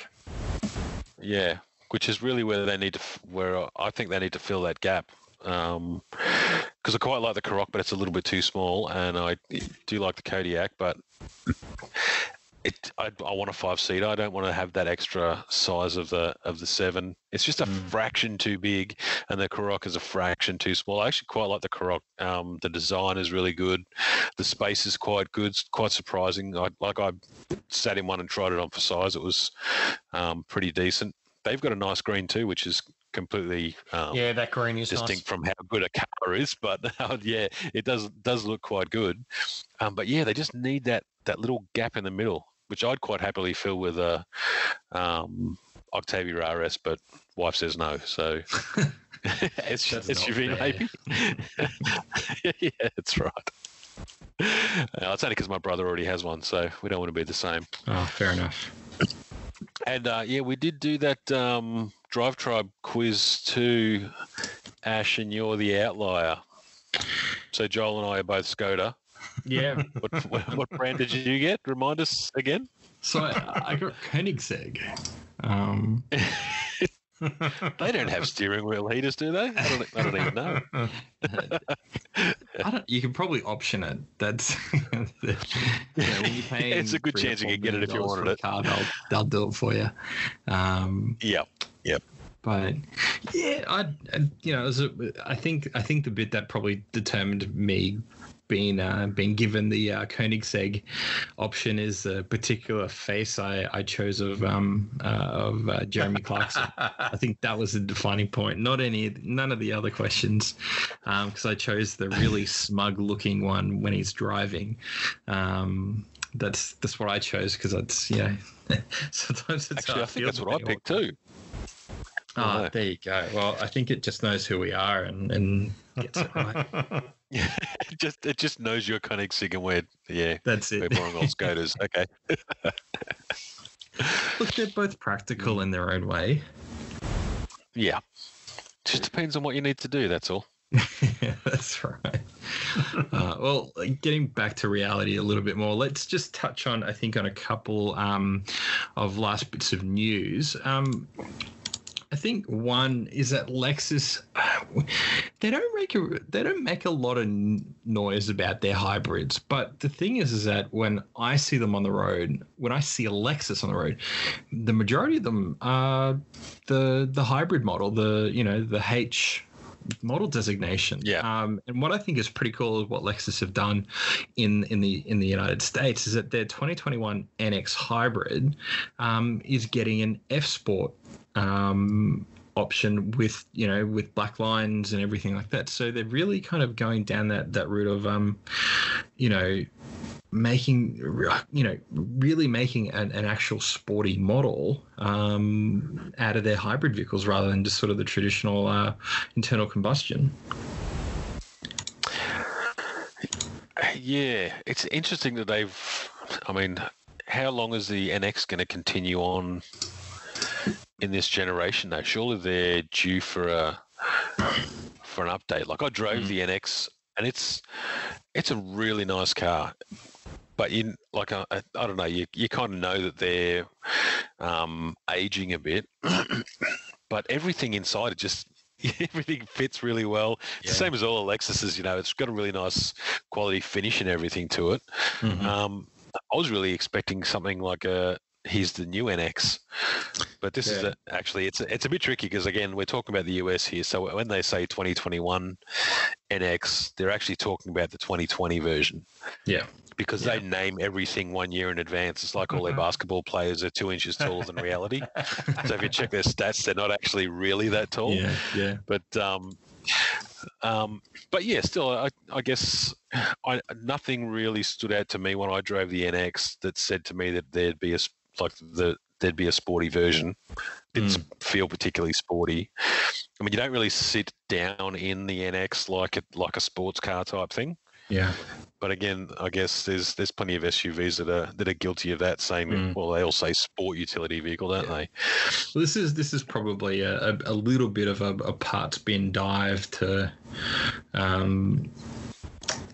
sort of make way for add value towards the end. Yeah, exactly. Because we know that typically like special editions and a very minor sports edition or anything like that kind of comes towards the end of a product line to move that last bit of stock. But maybe this shows that there is potential that maybe in the new model there is a little bit more focus on a sportier styled hybrid rather than just what probably has plagued hybrid models within standard.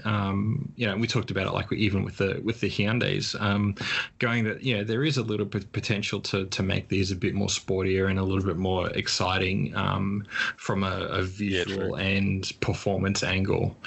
Yep. You know, because otherwise it's kind of like, you know, the luxury line from BMW where it's like, yeah, it's nice, but you kind of buy the M Sport. You want the M Sport and everything. Nobody wants the luxury line. You just get the luxury line if that's, you know, that's the last thing left. It's like, you know, and I think, you know, these hybrids and electric cars deserve to get the sporty treatment as well because they've got the performance. It's not a bug. Yeah, I don't know. Kind of thing. The only person that I personally know that owns an NX, and it is the hybrid. He just bought an RC350 because it wasn't sporty enough. So he's got both. Yeah, but he kept both. But not a nice choice though. Yeah. Yeah. I mean, I don't know.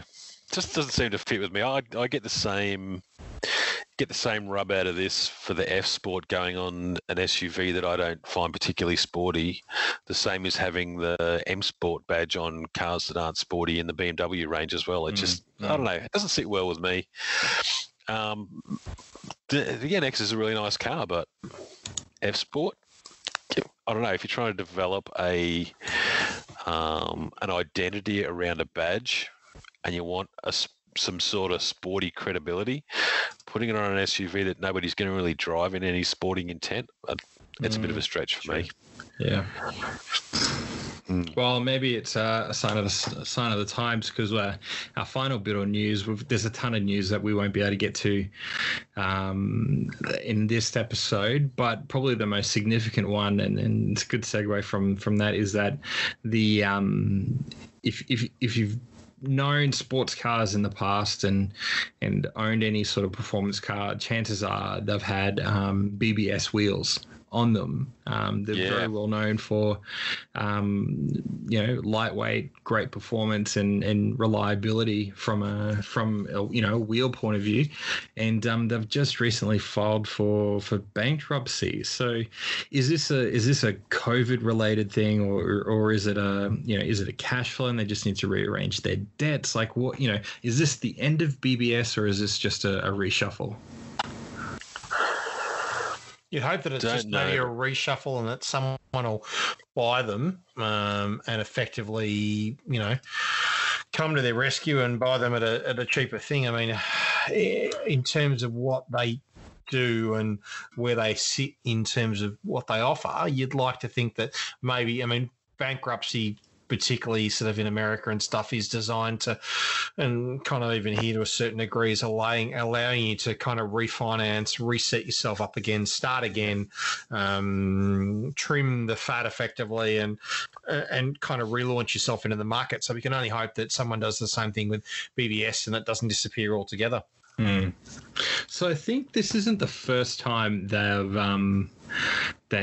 filed for bankruptcy. The last time it happened was in 2011, and that was a restructuring to prevent insolvency. So, look, the thing is that what probably a lot of people don't necessarily realize is that a lot of car makers don't build all of their parts from scratch. So whether it's the headlights to transmissions and the alloy wheels, they have partners which they work with to develop these items and build them because it helps them save money and it helps people who really know what they're doing with that, you know, their area of specialization to do it right.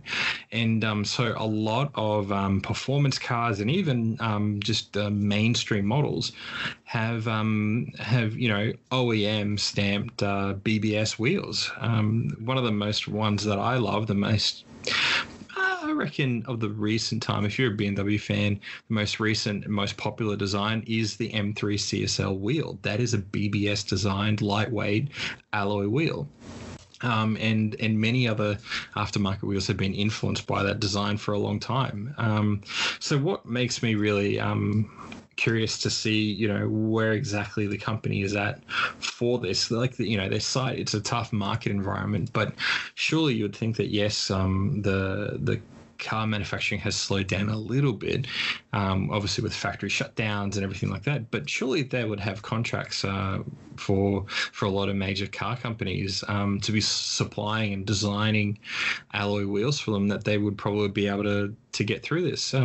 It's obviously it's very sad because, whether it's 1970s Porsche 911s or 935s or all the way through to Ferrari and even GT3 racing and all that kind of thing, all different racing classes.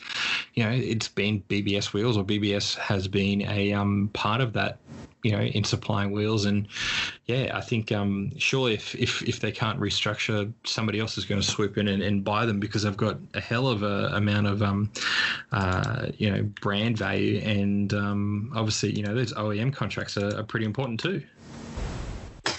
Yeah, exactly, and that's the thing. We'd like to see that. Hopefully, someone will sort of help them out, and they can kind of progress from there. But we'll just have to sort of watch on and just see what sort of happens from there. Yeah, you see that the actual statement though, that necessary step to prevent an imminent insolvency within the coming months due to sudden omission of confirmed payments. So that does sound like you're saying, the OEMs saying, hey, we're not building anything, we can't buy anything, we can't give you any money because we're not making any money. Yeah.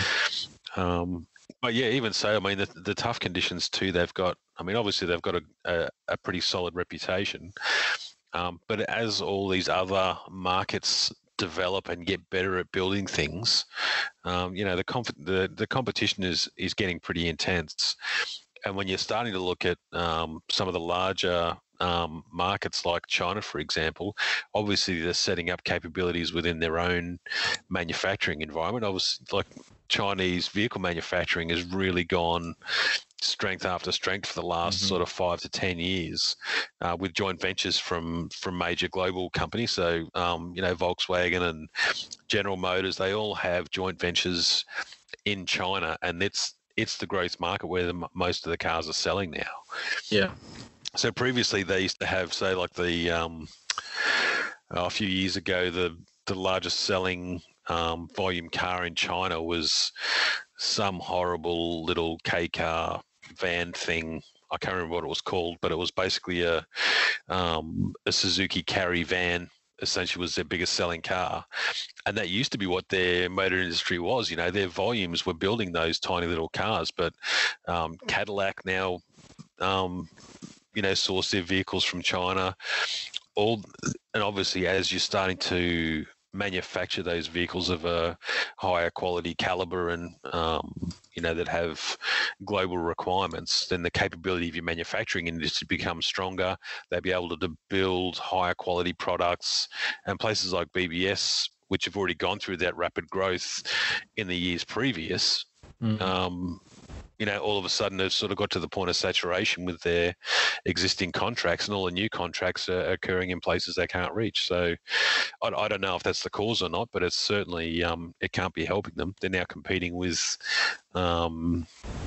people that essentially are companies that essentially have captive markets. And that's one of the things with China as well. When you build in China and you have a joint venture, it has to be a joint venture with a company that has at least some control from China, from the government. So it's it's their way of assuring. Everyone else would scream protectionism if it happened in any other country, but in China, it's part of their way of thinking.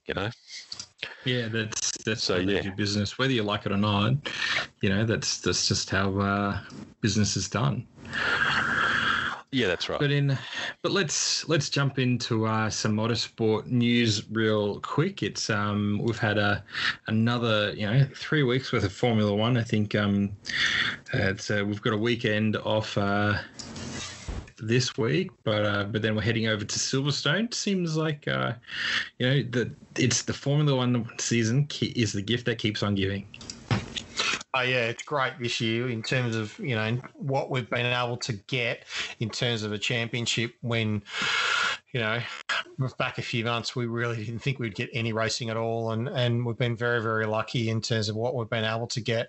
The Austria doubleheader, then obviously Hungary last weekend, which was a ripper race in terms of for you look at what Max Verstappen was able to do from crashing on the warm-up lap to finishing second on the podium. Absolutely brilliant by him and his team and Red Bull. And then obviously we're forging ahead to Great Britain next weekend for 2 rounds. And then we head to, Spain and Belgium. And then we're going to see obviously a couple of extra rounds now in Italy and Russia. And then we're obviously going to now see a couple of extra rounds. So we're going to see quite a full season in terms of what we're going to see from what we thought we wouldn't be, we wouldn't be having. We're going to see Portimao and the Nuremberg Ring added, as well as a 2-day event in Imola. It's fantastic for the championship to be able to get these extra rounds in. They've effectively pulled the pin on the Americas. We're not going to probably see in US and Mexico. We're probably going to go straight from obviously Imola across to the Middle East, but that hasn't been confirmed. They are saying that they'll probably confirm that in the next sort of few weeks. But yeah, we're going to, at this stage, we're going to go in October. We're going to go to the Nuremberg Ring, to Portimao at the end of October, and then obviously from there we're going to go to Imola, which is great. We're going to able to see more races. They've been able to bring the championship to 13 events with sort of 10 races. It's really good to see what they've done and what they've been able to achieve. Considering how many other events they've had to pull the pin on, Brazil, US, Mexico, and Canada have all fallen by the wayside, unfortunately. But we're still going to see a pretty good championship at the end of the day. So yeah, I love that they've added some new tracks to spice things up a bit. Well, it's great. This team's going to go. They're going to have no data from any of these races. It's going to be everyone's going to be on the same foot. They won't be able to. They can obviously sort of test on simulators and things like that, but there's nothing like being able to have the ability to drive on a new track. The idea of going to a 2-day event as well, which will be very, very interesting for Imola, is kind, in terms of a sort of cost cutting and having everything sort of jam packed into 2 days will make more things interesting for basically pushing everything forward. So if you have a problem, you're going to have to be very quick to try and fix any issues that you've got. Yep. I've got to say though, I'm a bit disappointed that we didn't get Vietnam. Yeah. I was really looking forward to that. It is a shame, but I think that it's just that too far to push the travel at the moment. The Middle East is a little bit easier to deal with. It is a shame that we've missed out sort of on China and Vietnam and things like that. But yeah, they've really tried to look at what they can do in trying to keep it as sort of as compact as best in terms of travel, and obviously having this whole ability to keep everyone, so tight as a group traveling, so that they can obviously keep this testing up, so they don't have the problem with what they're doing in terms of the testing and stuff, and trying to keep everyone in these groups that they can eliminate people out of if there's an issue with a COVID test and things like that as well.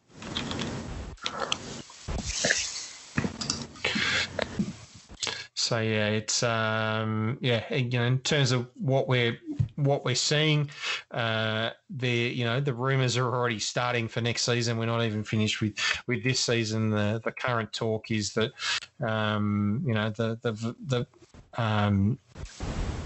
the talk is that possibly that one of the stars of this season, Perez, is probably going to maybe leave, and that that they're talking that because Racing Point is obviously going to be changing next year to Aston Martin Racing, and they will no longer be, be under that sort of Racing Point name. And we know that probably Vettel is obviously out of a drive next year in terms of what he's doing, and Ferrari have obviously let him go. But there's talk that he may end up at Aston/Racing Point, and we know that Lance Stroll probably won't go anywhere, being that Dad owns the team. Probably not. Yeah. And so, unfortunately, Perez, who's probably the stronger of the two drivers, he currently is in contract till the end of 2022. There is talk that he may move on, and that Vettel may take his role, but yeah, we just don't know at this stage. It's sad to think that even though Perez has been a good driver, that probably Stroll will get the drive. But there's talk that there's seats at Alfa Romeo available and things like that. But the further down your field that you look, they're not obviously as good a teams as what we're seeing at the other end. So I'd like to see obviously Perez hanging around, but who knows what the rest of the silly season will show us.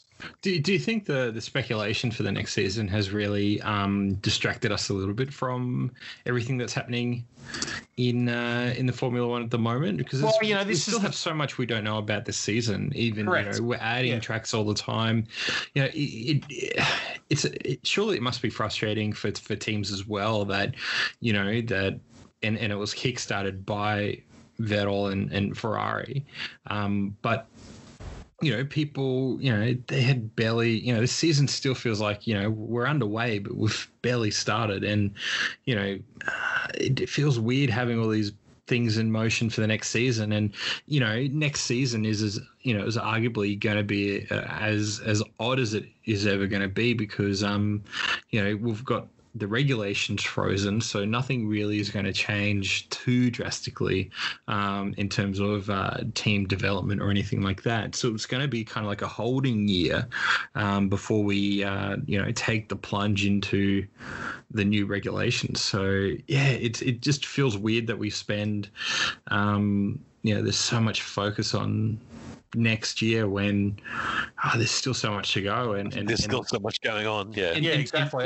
Teams are still Red Bull is facing a ton of challenge. Like it's not just even Ferrari who is in a tough spot. There's a whole heap of teams they're still working out how they're going to compete this season, and it's resulted in fantastic races, but they're still finding out where they're going and yeah, I don't know. It's just like, yeah, it's a bit weird.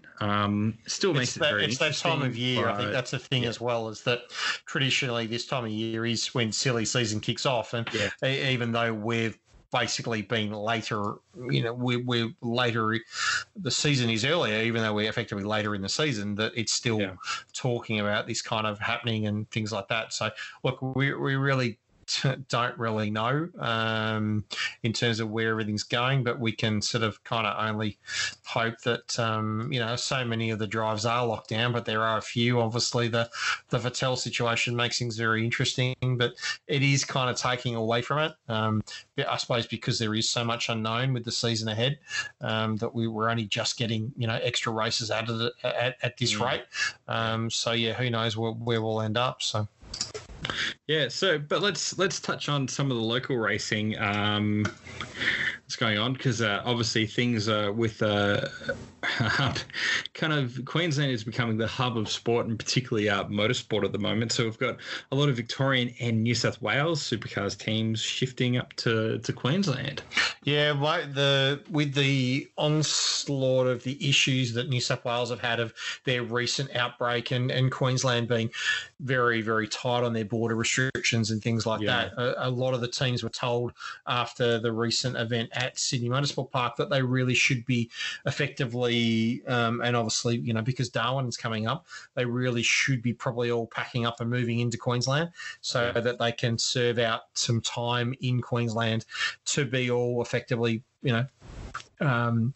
negative in terms of any COVID tests they have to have before they head across to Darwin, because Darwin is now going to be a double header. So we're going to get two rounds in Darwin back to back in the next few weeks. And so, most of the Queensland teams have the New South Wales teams and Victorian teams have packed up. For example, even Team Sydney have effectively packed up moved back from where they've originally come from and gone back to the Gold Coast. The rest of the Victorian teams, Walkinshaw and Andretti, Team 18, Kelly Racing, Penrite and Tickford have all moved north. Team 18 have moved into Ross Stone's facility. Kelly Racing have moved into 222 Offshore Racing, an offshore powerboat racing facility. Penrite moved into Paul Morris. They took up his offer to move into the normal Motorplex. Tickford have moved into SeaWorld, which is pretty cool.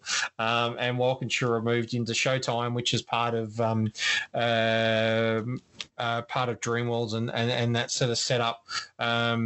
So it's cool to see that the guys have been able to move and effectively react to that for the doubleheader, which coming up at Hidden Valley on August 8 and 9, and then obviously we then have 15 and 16 in Darwin. So it's that's really cool, and that the fact that they will be there, it's good to see Supercars are so proactive in this area. They're testing teams on a regular basis. They're really trying to make sure that everyone in this hub effectively is clean, similar to what the AFL have been doing, and a lot of the other teams. For example, the NBA and stuff over in Florida. So they're pushing really hard to try and make sure that everyone is staying in this effective bubble, and that they're really trying to have these negative tests before they move across to Darwin. And then the latest talk is that we'll probably have a double header in Townsville.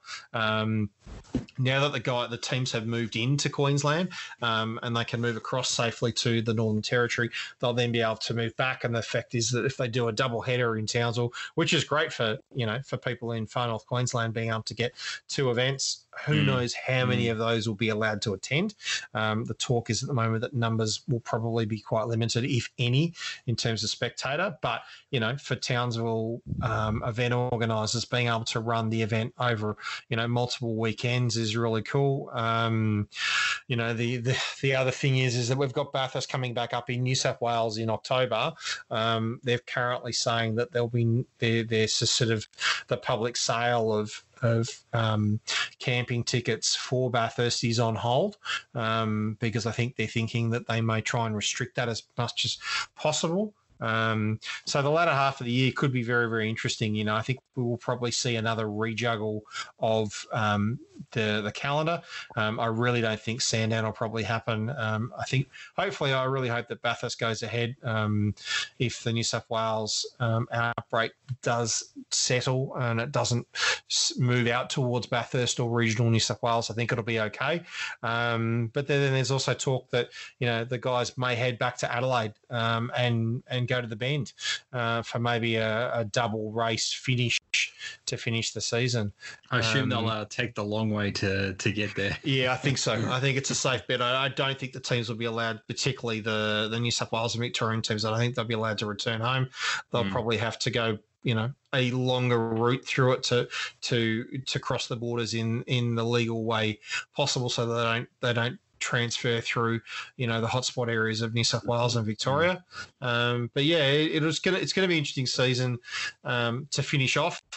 Again, like F1, the guys at Supercars have done an amazing job to be able to do and put this season together to get as many rounds as possible. Look, it hasn't been the best situation. We've seen some iconic events that will get missed. We're not going to probably see a Gold Coast. We're not going to see Newcastle. We're not going to probably see a Sandown. Hopefully we will see a Bathurst, but the rest of the season is kind of up in the air. But if we can, move into these sort of hubs and allow the teams to work and keep safe in these areas, then I think, it's great to see that racing is going to continue. Yeah, it's like you said, isn't it? Racers get to race. and that's essentially what matters. They've actually managed to, like you said, great job to them to actually get a season out of the very challenging circumstances, and their ability to react to border restrictions and the like. They've really been quick, and the teams have been quick to react as well and made sure they got across the border when they could. Obviously, they've still got pretty strict requirements for testing and the like, so they're still trying to keep everyone as safe as possible and still get races racing. So, kudos to them. Yeah, well, look, ton of news, and look, it's incredible the all of the things that I think companies and racing teams are still achieving, even as the world still is recovering and also, I guess, not even recovering, but still progressing through the challenges which they have lying ahead. But look, if there's, we'll wrap it up here. But look, if you have any particular news that you think we missed or you want us to discuss, shoot us an email. Send us an email at shows@dailyautofix.com. You can follow Joel Strickland at Joel Strick Photo and Mick McWilliams at Low Flight Tech. And look, thank you for joining us again. Thanks, Joel and Mick. Thanks, gents. Thank you. No worries. And look, we can't wait to see you back here next week. Until then, stay safe and keep driving.